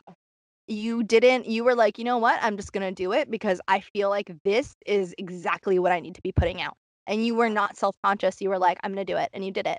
And you see, big risks, big rewards. Mhm. Like, I Yeah, just think that, like, that's a very big theme. Like, I really believe that. I I think do they too. have to be big risks that are, like, at least, within like, a big risk, but, like, a risk that's within, like, kind of a reach, like, not something Mhm. completely out of left field. Like, you already made YouTube videos, you had content that is, like, adjacent to, like, that is adapted content. So, like, obviously, it's completely different, and, like, but it is within, like, you do make YouTube videos, so it's not Yeah. like suddenly you were like, "I'm gonna, like, fly a plane," and, like, you know, like, it needs to be Yeah. within reason, but, like, but obviously, like, something huge that you didn't expect to have that immediate Mhm. reaction, like, Yeah. that first video or that Avengers reaction. Like, it was so unexpected in the Yeah. moment, and, like,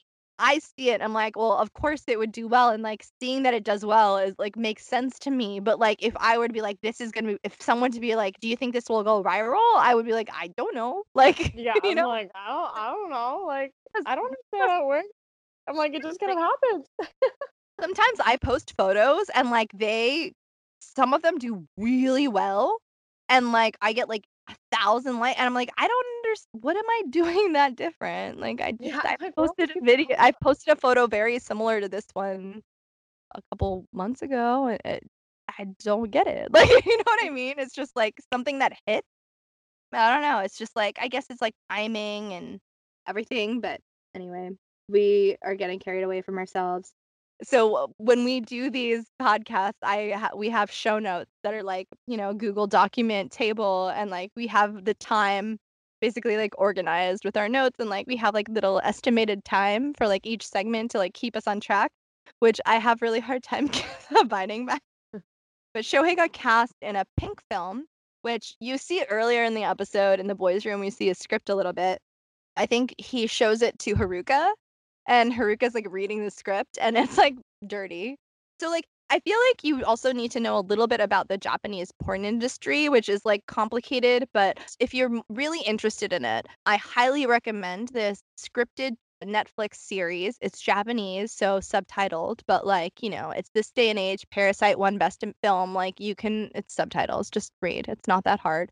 It's fantastic. It's a fantastic series called The Naked Director, and it's based on the actual like rise of the porn industry in Japan, and like the rise of the biggest female like porn star and equality and like sex professionals, and then this like salary man who he comes home to find his wife screwing his friend, and basically like becomes this like huge like leading porn actor slash director that tries to kind of reform the Japanese porn industry from this shameful like mob heavy industry into something that's a little bit more like putting the powers in the hands of the performers and the people who are creating the content as opposed to the mob, and trying to kind of like bring it closer to the American system, because in Japan there's a legal like a statute that's like a lewd and lascivious. I don't know how to say the word I don't know anymore. how to pronounce it either. I know which word you. I don't know. I think it's that anyway. I might be saying it wrong. I can't say it. Anyway, there's a law. So basically, any sort of porn, it's blurred out. So you can't actually see anything. Everything is blurred out. So like so sometimes they don't actually have sex because it's blurred, so you can't even see anyway. So like they're not technically even having sex when they're filming in Japan. So like in that sense, like it's very different. So they have different levels of like porn, because they don't even like, because porn itself is very heavily regulated, and also they don't sell like Playboys and stuff like that. Like they would never like leave that out. Like it's covered in complete like foil, like aluminum foil film, and like they're not left outside where people can see them. Like it's very strict. Like you could go to jail for it. Like if you watch the series, if you're interested in it, or if you want to Google it, it's really interesting. There's a huge culture behind that. But because of this like level of stuff, and like hardcore porn, or what any real porn is like blurred out, there's this very like thriving basically industry of what they call pink films, which is softcore porn. Basically, it's like a Cinemax movie or like a Showtime Skinemax like type film. Where it's like a little bit of a dirty film, or like it would just be like an NC-17 Okay. basically. Anyway, yeah, but it doesn't seem like it would be like, I'm trying to think of like what would be the same, but I'm just like, it's like Cinemax movies. Like Yeah. that's the only real like I that's like the only real like American cultural equivalent I feel like there is. Anyway, the title of this movie that he is in is loosely translates to Virgin Concerto. Yeah, I mean honestly, I was really surprised they showed that much of the scene. Like, Yeah. yeah. Kind of like why I asked the question is like, why do you think that Terrace House chose to include this? Because I'm like, they could have easily just like showed him like on set, like the part where he like walks in, he's just wearing the robe, and they're like, "This is Shohei, he's our, he's playing, what did they say, like youngest employee or something like that." Like the show could have totally just left it there, but they decided to show the filming. You know what I mean? Like I thought that was like really interesting. It was very like, I mean, if you keep seeing like, I don't know what it is, but like throughout the series this season, I feel like there's a lot more sexual, not sexual, but like I feel like this show, like there's a lot of innuendo. Like the panelists, like they make jokes about sex and virgins and things all the time, but it's like, I mean, it's like sexual harassment technically, but like I mean, it's like lewd jokes, but like it's not really. I feel like this is like next level. Yeah. I was just like really. I was just like, wow, okay, we're going there. I was a little surprised, but I mean, you could see he's very professional. So I was surprised that they showed softcore porn. I mean, you could see his balls, like You not like they were kind And of the girl hanging. that he was acting with, like, you saw a lot of her. Like, because like even like on The Bachelor, like if girls wearing a thong bikini on The Bachelor, they put a big Yeah. old square like over her No, butt. this is kind of like Game of Thrones to me. Yeah. Where I'm Honestly. like, they're like most TV shows, like Yeah. would- Honestly, if this was on a network show, they would never do this. But it's not like they're having actual sex. yeah. But like, I've never, ever, ever, I don't think I've ever seen a reality show where there's been like this level of nudity. And the fact did the commentators talk about it in the like commentary? But I was very surprised, like even at the end of the episode, like the commentators never talked about this scene. They got too distracted by all the other drama. Yeah, I was like waiting for someone to, and none of them talked about it. I was like, are we just gonna ignore that this I forgot. So they technically do talk about it because of the audio commentary that's So happening. that's what I was wondering. And I actually I didn't listen to it with the audio commentary today, so I don't know what they said. Damn it! I wish I could say it. I might actually listen to it again after we finish recording and add an insert of what they were saying.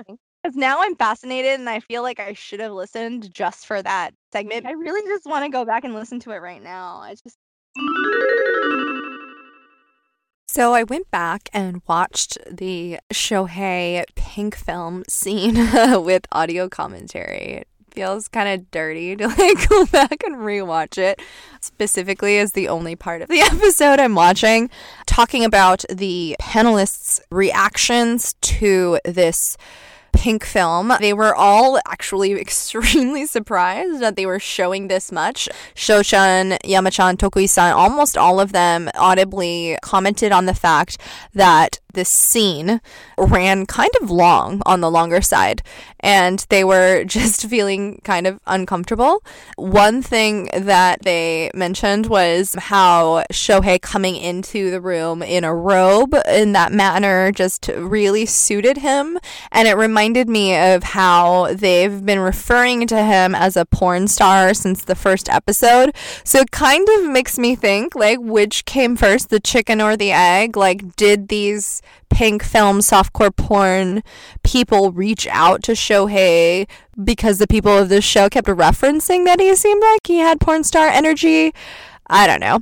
I thought that was funny and something interesting to consider, considering that there's this entire thing happening right now. They commented on the actress's name, Nao, and basically, I think they use her actual name in that scene, because I remember him calling her Nao, and they commented on how Shohei's hands seemed very awkward. They were cupped in a weird way where he wasn't actually touching the actress Nao-san's body in a proper way. They were just like oddly cupped, and it looked really weird.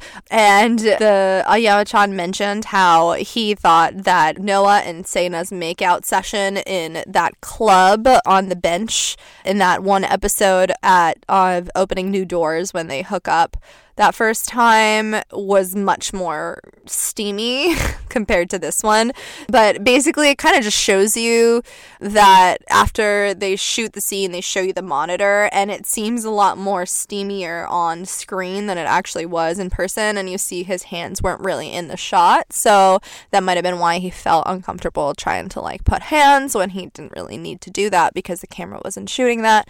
But, you know, from an angling point on our perspective, it seemed a little awkward, so I thought it was kind of like fair for Yu-sun to kind of mention that. The panelists audibly notice how he looks a little bloated, but I think it just looks like he just has a lot of like makeup on that looks a little darker than his skin tone.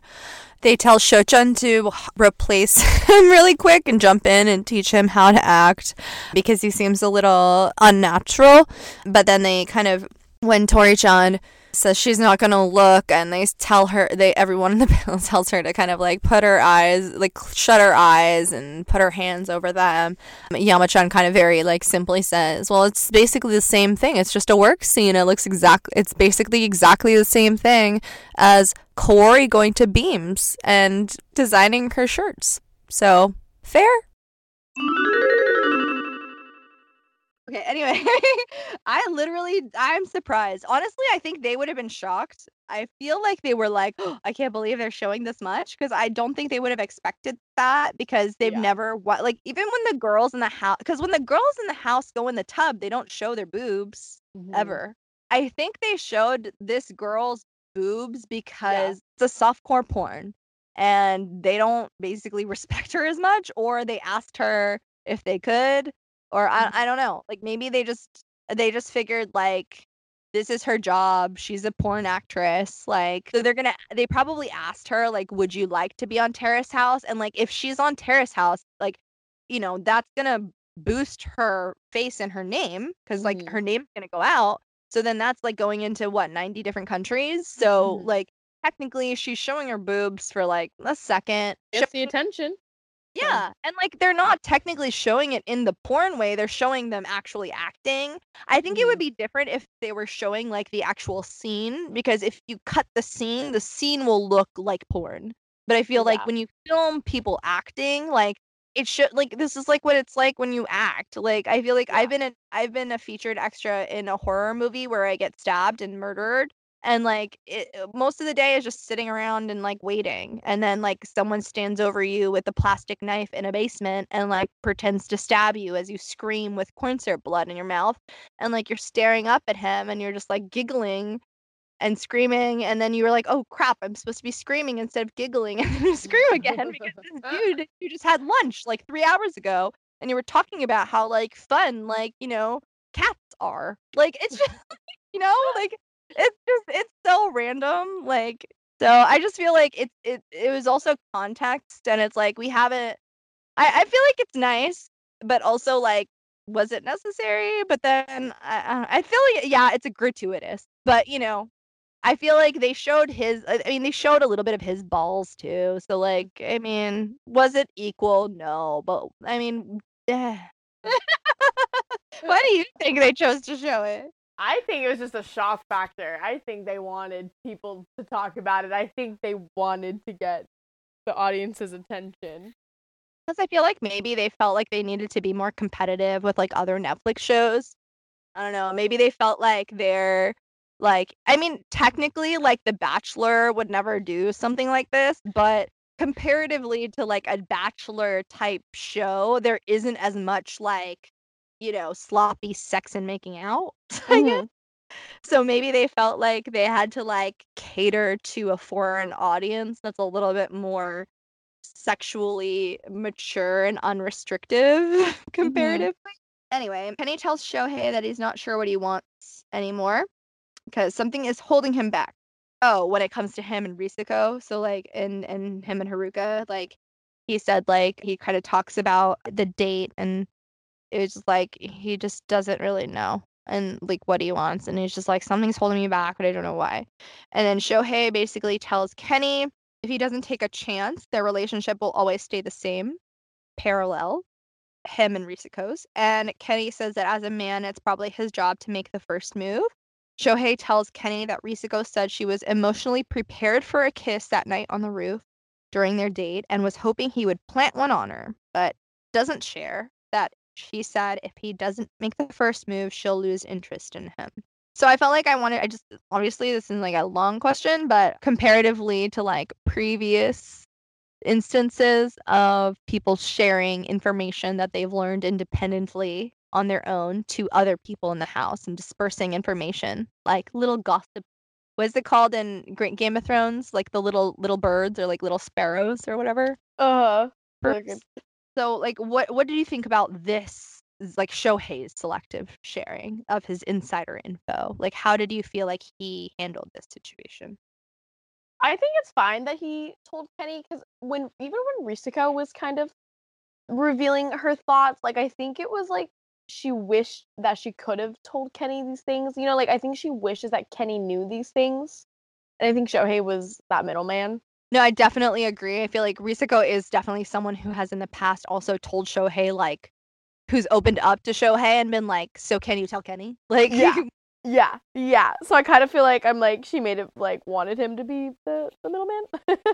Feel like hint hint. I think that like there was a growth moment here with Shohei too, and like I feel like in the like until now on this show, when people have told other people in this house information that they know about someone else in the house or like something that someone else said and they relay it, they never actually hold any information back, Mhm. which I felt like they just say whatever and they don't care how the other person feels. Yeah. But I felt like in this situation, Shohei was very careful about telling Kenny that he needs to kinda do something. Like, he basically communicated what Risako was saying, but without actually being like, "If you don't make a move, she's basically threatening to, like, lose interest." Because Yeah. that's the problem. Like, there's a time limit. That's her ultimatum. She's saying, "If he Mhm. doesn't make a move, I'm done." So, like, Yep. it's urgent. So that's why Shohei is telling Kenny, but, like, he's thinking enough about the other person and the situation, and not just about Kenny, but also about Risako, and that in the way that he tells Kenny. He Yeah. tells him in a way that makes him Kenny is the one who says, "As a man, I feel like maybe it's my job to make the first move." So Mhm. Kenny basically realizes that Kenny thinks that it's his idea when it's actually Risako's Yeah. ultimatum. So, like, it's really brilliant kind of how he kind of made like worked this situation. Like, I feel like I felt like it was very mature and also very like empathetic and also very thoughtful in the way that he is just like, "Okay, I'm gonna try to help, but I'm also, like, using my common sense because I have a brain, and I know that probably it's not a good idea to communicate an ultimatum, but, like, help him realize that he needs to do this on his own because it's not like, what she's saying is completely fair, and Yeah. she's basically been throwing herself at him and giving him opportunity after opportunity after opportunity, and he is not doing anything. He just needs a little push, and Shohei was that little push. Yeah, I thought it was really smart. I felt like a lot of people in the house need to watch this and learn from it. When they watch this episode, they need to take notes because it's masterful. Anyway, Kenny and Risako make plans to go to dinner someplace they can dress up, which was super cute. Mhm. And basically, Risako asks Kenny if he has any concerns about anything ever. Like, does he have like things that keep him up at night? He's like, sure. And then Risako uses this as an opportunity to talk about Ruka. And basically, like, she's like, he needs help, blah, blah, blah, blah, blah, blah, blah, blah. And then she says, you need to be a big brother and give him help and advice. Which my initial reaction was like, girl, he sucks at giving advice. Like, he is the last at giving anyone advice. Like, Yeah. no, stop. And then I loved the editing in this scene where it immediately cut to the kitchen and Haruka cooking with the rest of the house. And Haruka is slightly bitterly, audibly wondering if the two of them are being all lovey-dovey upstairs on the roof. She's like, "They've been up there for a while," which I thought was Hint, pretty hint. Hmm. it's like a little bitter. And then so Kenny and Risako pull Ruka aside and attempt to give him advice, which just literally like I was basically like it took all of my energy to not skip over this scene because I literally just wanted to skip it because I cannot stand Kenny anymore. I can't. I We're over can't. him. I just can't. I just like I was like sitting there and I was like, "Who do you think you are, sir?" I don't know. I don't. I'm like, "Why are you doing this? You do not Mm, care." Like, it's just ugh. I just don't like people who like are do things to like protect their image. It's just not sending I don't boy. it's just so annoying. Because I feel like he needs to take his own advice. Like, ugh, God, ridiculous. So Kenny tells Ruka he needs to put in more effort to find out what his other options are future-wise other than Marvel. And Risako tells Ruka that Haruka. This I felt like was kind of warranted, but it's a little harsh. Risako tells Ruka that Haruka and Corey don't treat him like a kid because they want to. It's more that they're reacting to how Ruka is behaving, more like they're adjusting to him. She says, quote, "You say you want to be this admirable kakkoi person, so it makes me wonder why you put up with them treating you like a child. If you didn't like it, instead of just asking them to stop treating you that way without changing, there are ways you can actively change that dynamic. You have to show them that you're mature." basically they tell him that he's too reliant on other people. Then it goes to, I felt like it went to the advice from the carpenter man. So basically, it comes to this point where it's just like advice, advice, advice. Everyone in the house is just like, nah, nah, nah, you suck. Pretty much. And then the next morning happens. Ruka goes outside, and there's a wise old carpenter man. He is actually a recurring Terrace House recurring Terrace House personality, human being. I like to call them human beings because beans are cute, and so are human beings. And so is this man. He's adorable. I love him so much. I felt like listening to his advice was like exactly what I needed in the moment for myself. So I really appreciated his advice. So I'm actually just gonna read it as he gave it. It's basically like a monologue because all Ruka did in between he was like agree with him. So I'm just gonna read it because it's just really profound, and I feel like I need to read it. Okay.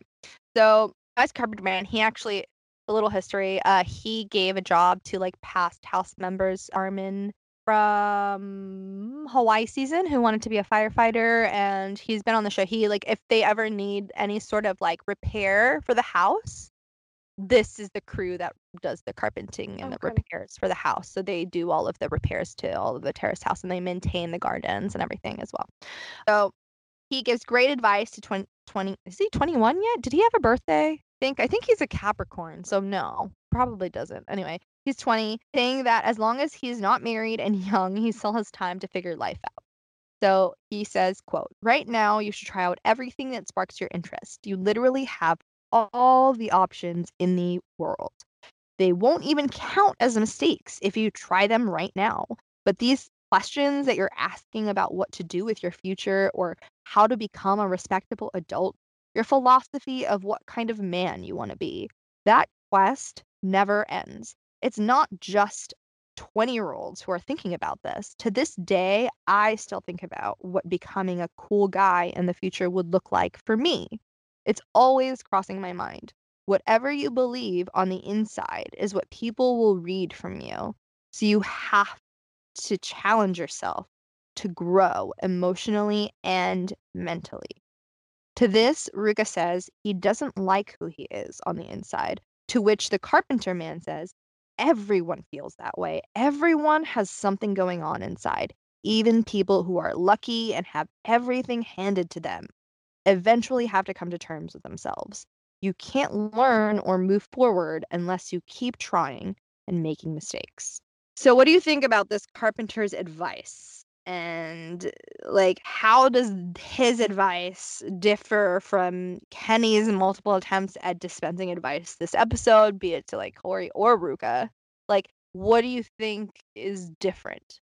Well, a big thing is that a lot of the other house members were like, figure it out, figure out your life, blah, blah, blah, take steps to get there, etc.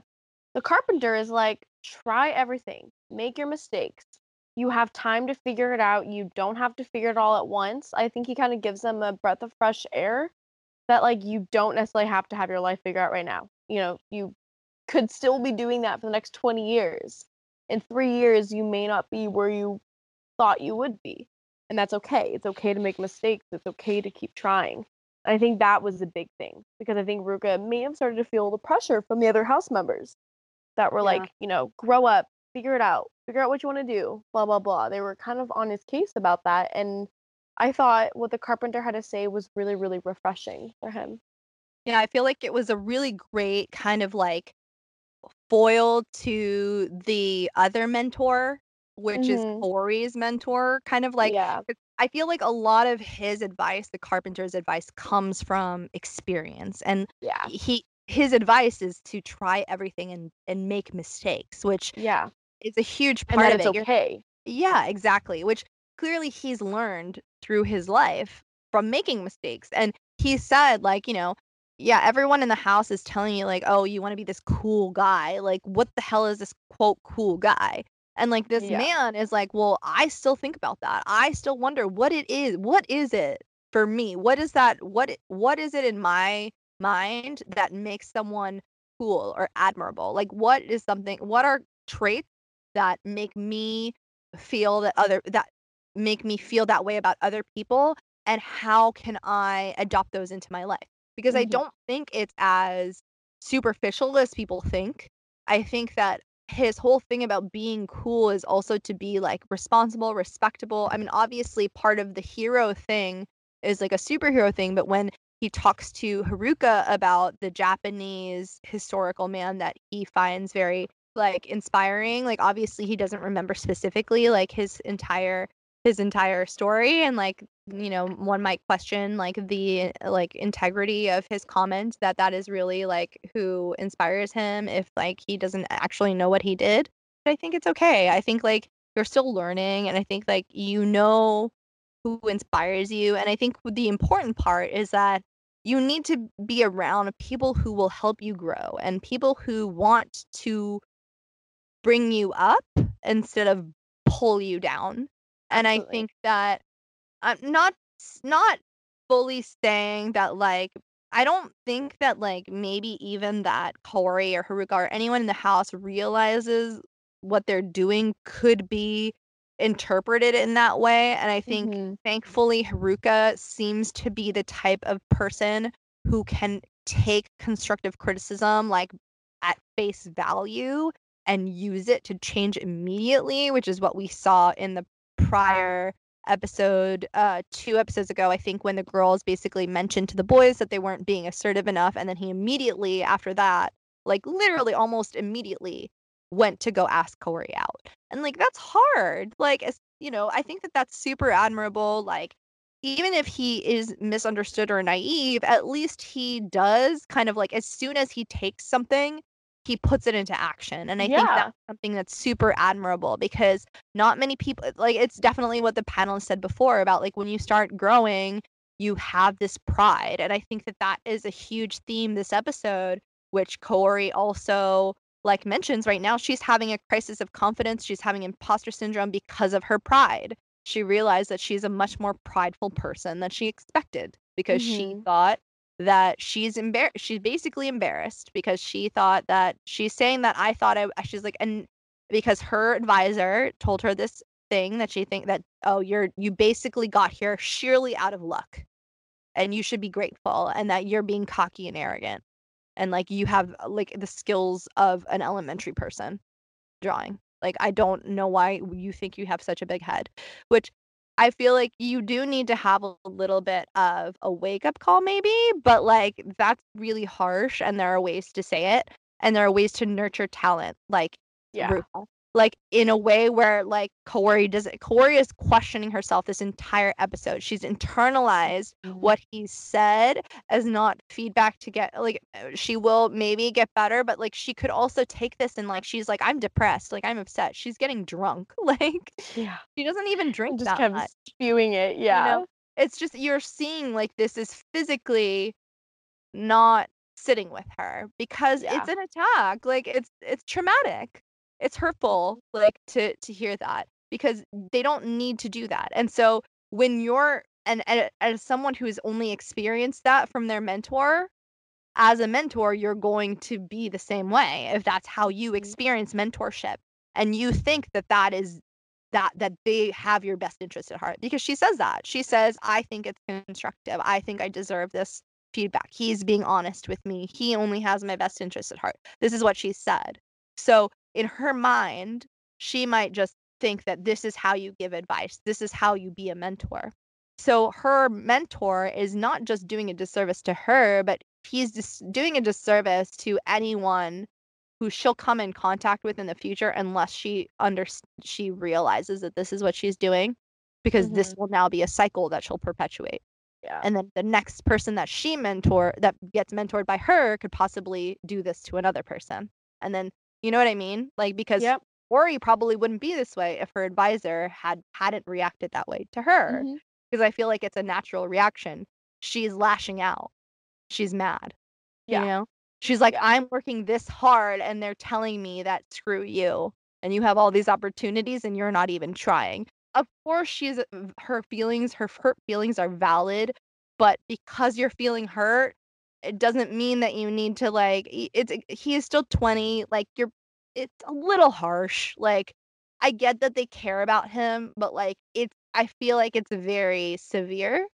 So like I feel like it's very like it makes sense. But like you see the foil, like I'm so thankful for that carpenter because his advice is just so nurturing and so great and so fantastic. And I feel like that's the advice that he needs. And I Yes. think that you need that nurture in order to grow. And I don't think that it's coddling at all because I think he was fair. And I think it's Mhm. honest. I think he does need to try everything that he wants. Because Of if course. you should try because he's true. If you do try it at a young age, it doesn't count as a mistake because you basically did it earlier. It's you have a lot more at stake when you're older. And I think that Corey says that too. She says that she wishes if she knew what she wanted earlier, she would have wishes she didn't waste that time. So Yeah. that's why she's angry with him. Basically, she's basically angry at an older version of herself because Yeah. she got criticized. Yeah. So she's getting mad at her own self. She's not technically getting mad at him. So I feel like it's deep psychology stuff. The final thing is this cute little pasta. So after all of this advice, right? Mhm. After his Yep. carpenter man, then what does he do? So then Ruka takes the advice given to him and decides to cook for himself. This is kind of a piece of advice that Risako had kind of given him that was like stop being reliant on other people. And if you're hungry, cook for yourself. So that Haruka doesn't have to Which keep asking you, have you eaten today, Ruka? And with no like real experience cooking, he I attempts to just make himself pasta. oh I thought my it was god. really interesting that he decides to do it with Haruka and Quarry present. I was like, may or may not have been deliberate, but I thought that was interesting. So Haruka and Quarry at the kitchen table, just kind of working and chilling and teasing him as he cooks. It's pretty clear that they look down on his cooking abilities, making jokes like, oh, like he could just make a soup out of that, or making fun of him cutting up the broccoli. He was trying to make pasta, carbonara pasta with broccoli, and it didn't really work out for him. They ask him how it is, and he says that the pasta doesn't really have any flavor. And later the commentators are talking, and he didn't really cook with much common sense, and no one was sure if he was following any kind of recipe. No, because like What literally, like I mean, he just like oh no recipe would have told him to crack the egg in the pasta water that gets dumped out. Like, like like what Haruka was saying was totally valid.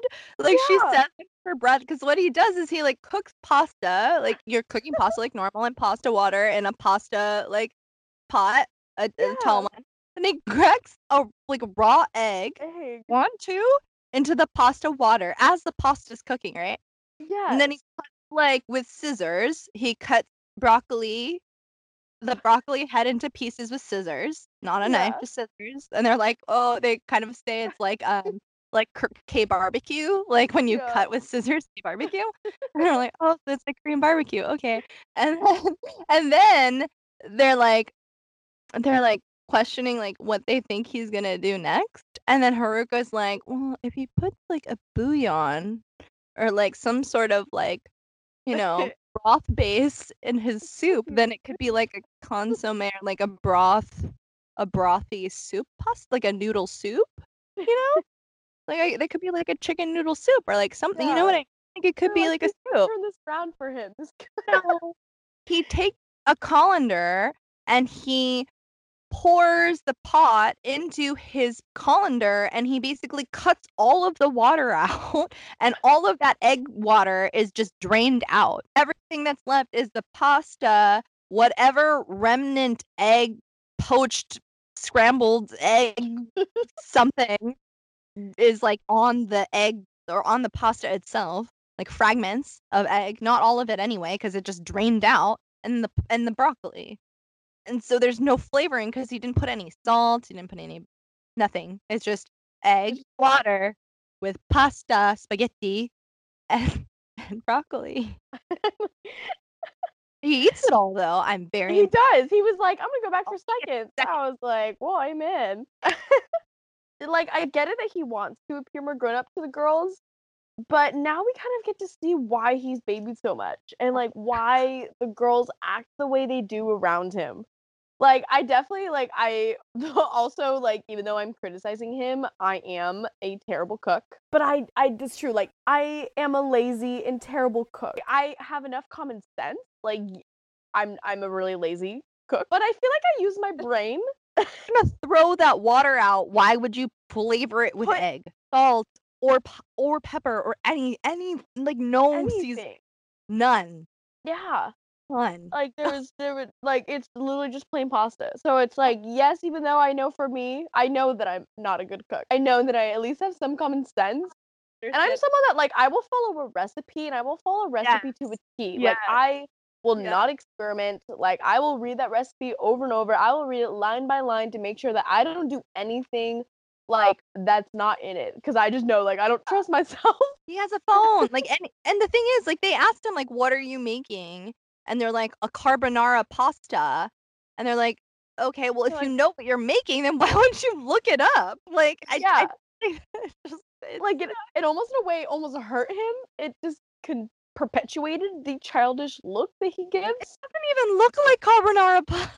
It literally just looked like plain pasta. So I wanted to ask you, if you were one of the girls in the house, would you also perceive Ruka as more of a younger brother?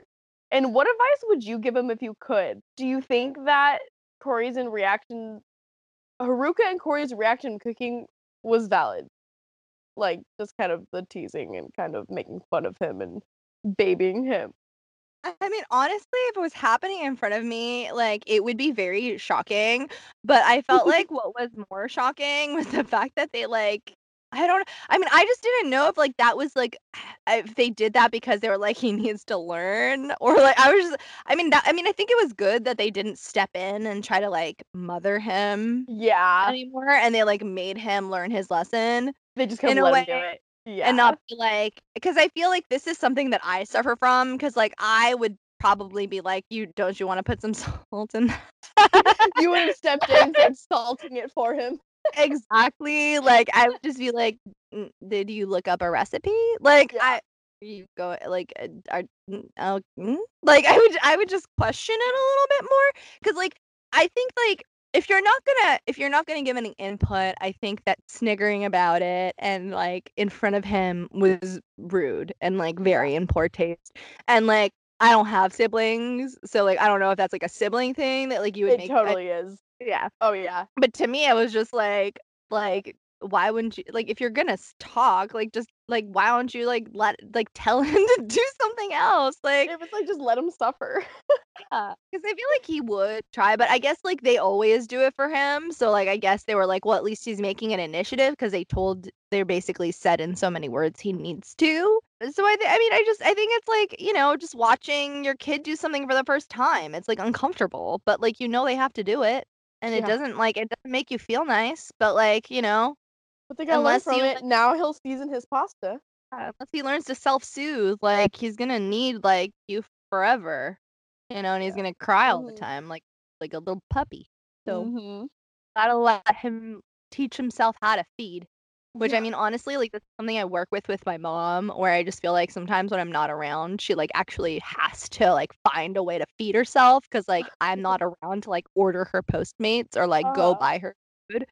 So, like but when we live together in the same roof and, like, I'm around or I'm not busy, like, she always will be like, "Michelle, can you order me, like, this?" And I'll be like, "Mom, like, first of all, like, where do you think this money is coming from?" Like, for order you Postmates, like, twice a day, every day. Like, I don't understand. Like and then it gets frustrating sometimes, but it's just like Why am I doing it? Cook for yourself. but then the thing is, like, my mom doesn't know how to use a phone. So, like, obviously, like, right now it's different because we're in quarantine and it's COVID-19 and, like, I need to be able to help her out because, like, it's a good thing and, like, I don't yeah, but then it's kind of it does I understand where it gets to a point where you're just like you're where sometimes when you have a lot of other things going on in your own life it gets to this point where you're like, "Dude, like, it's not that hard. I do this for you all the time. I know you can do it because I've experienced you doing it.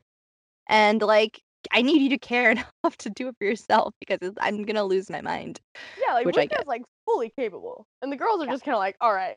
Yeah. They're like, I mean, the fact that, I mean, the panelists bring it up. They're like, why he has a phone. Like, you can Google a recipe on your cell phone. It's not like, 1952 when, like, you didn't have a cell phone and, like, you had to buy a recipe or make one up.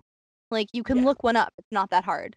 Like, you don't have to, like, unless you have a recipe, you couldn't make it back then. Like So, he was trying to be all confident and knowing. They're like, oh, have you cooked before? And he's like, not really. It's my first time making pasta. there's something really, I don't know. It's just very, like, refreshing about the fact that like about his cooking that pasta though. I don't know if it's just Mhm. me, but I felt it was really refreshing. Like I feel like someone who doesn't have that ego or that pride and like not to say that he doesn't have pride because I'm sure he does because you'll see like he does well and but like in the sense of, like, he doesn't have a pride or an ego that prevents him from trying things that he's never Yeah. tried before. I think he is just very, like, open to try new things and challenge himself, like I mean, for so much that people are like, "Well, you need to try and, like, you need to challenge yourself more." But, like, when he does decide to try something different or challenge himself, he is probably the only person in the house who could do it like this who Yeah. could be so, like, pure about it.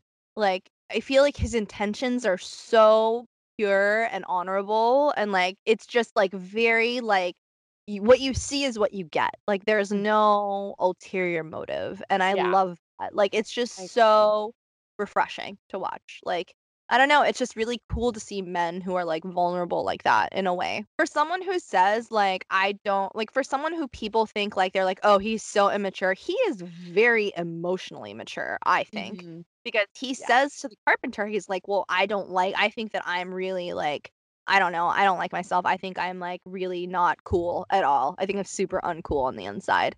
And, like, to be able to readily admit that to some older man you've never met before, like, and, like, for him to be like, "I think everyone thinks that way. It's not just you. Like, don't worry about it." Most people wouldn't say that. I wouldn't. I wouldn't be open I like wouldn't want that. to So admit that. Yeah. to some person you've never met before, especially someone who's, like, older than you, like, that, Mhm. you would probably normally feel like, "Oh my god, I'm wasting this guy's time." Like, like, "What Mhm. am I doing?" Like, he doesn't need to hear about my bullshit. Like, Yeah.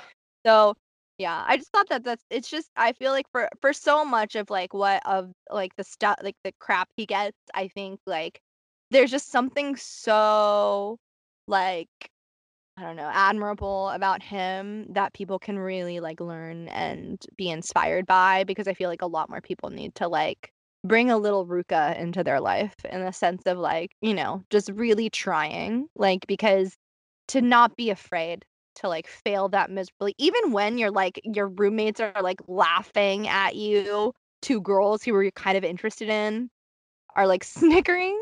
It's People could awesome. use a little Ruka. Yep, anyway, that's it, we're finally done. I can finally unlock Caitlin from what is it? This, like, prison that I've kept her in on my phone. Hey, we're all in quarantine anyway.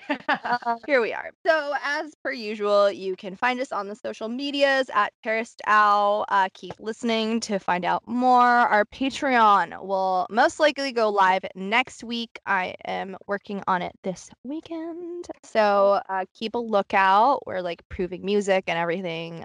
It's very exciting. So, when that happens, we will release info on the pod and also on our social media channels. So, make sure you check us out and put your notifications on. And Caitlin, where can we find you on social media? So you guys can find me on YouTube, Twitter, and Instagram at Big Screen Books, and I have a website, CaitlinFoster.com, that will be up soon. I know I keep saying that. I'm a okay. busy gal. It will And be ready. you are an essential worker, but it's all about that brand rec. You can find me on Twitter and Instagram and TikTok at Tediously Brief. And you can find my bookstagram at Traveling Book Nerds, all one word, on Instagram, where I talk about all my books and comics and things like that. And yeah, I think that's it. I'm pretty sure I went through all of that. Oh, we are now on iHeartRadio. Did I mention that? I Ooh, forgot. you did not. I Not mentioned sure. that last week. I think I mentioned that when you got dropped off that ending that one time. Mm. Anyway, I didn't need to tell the listeners that, but whatever. Technical difficulties we're revealing. Anyway, thank you so much for listening. Stay safe as always. Be kind to everyone, especially your essential workers, and make sure you're staying home, washing your hands, 6 feet, PPE, cloth masks when you go outside. What else? Did I miss anything? I think that's it. See you next time. Bye. Bye. Goodbye. Hi everyone, this is Jack again, just popping in to let you know where you can find us and listen to us on the interwebs. So, like every podcast in the world, you can listen to us on Apple Podcasts, but you can also find us on Spotify, iHeartRadio, Google Podcasts, Castbox, Podchaser, and so many others. Whatever your favorite provider is, you will be able to find Terraced Out Podcast. If there's somewhere that we are not, please be sure to email us and let us know so we can submit and get us on there, because we want to cover all of the spots. And you can find us at terracedOut@gmail.com. And while you are going down the list of all of these wonderful distribution platforms for Terraced Out, be sure to head on over to Apple Podcasts /iTunes to rate, review, subscribe, let us know what you think of the show thus far. We absolutely would appreciate it, and thank you so much for taking the time. And be sure to DM us your comments, questions, and opinions over on the Twitter and Instagram at Terraced Out.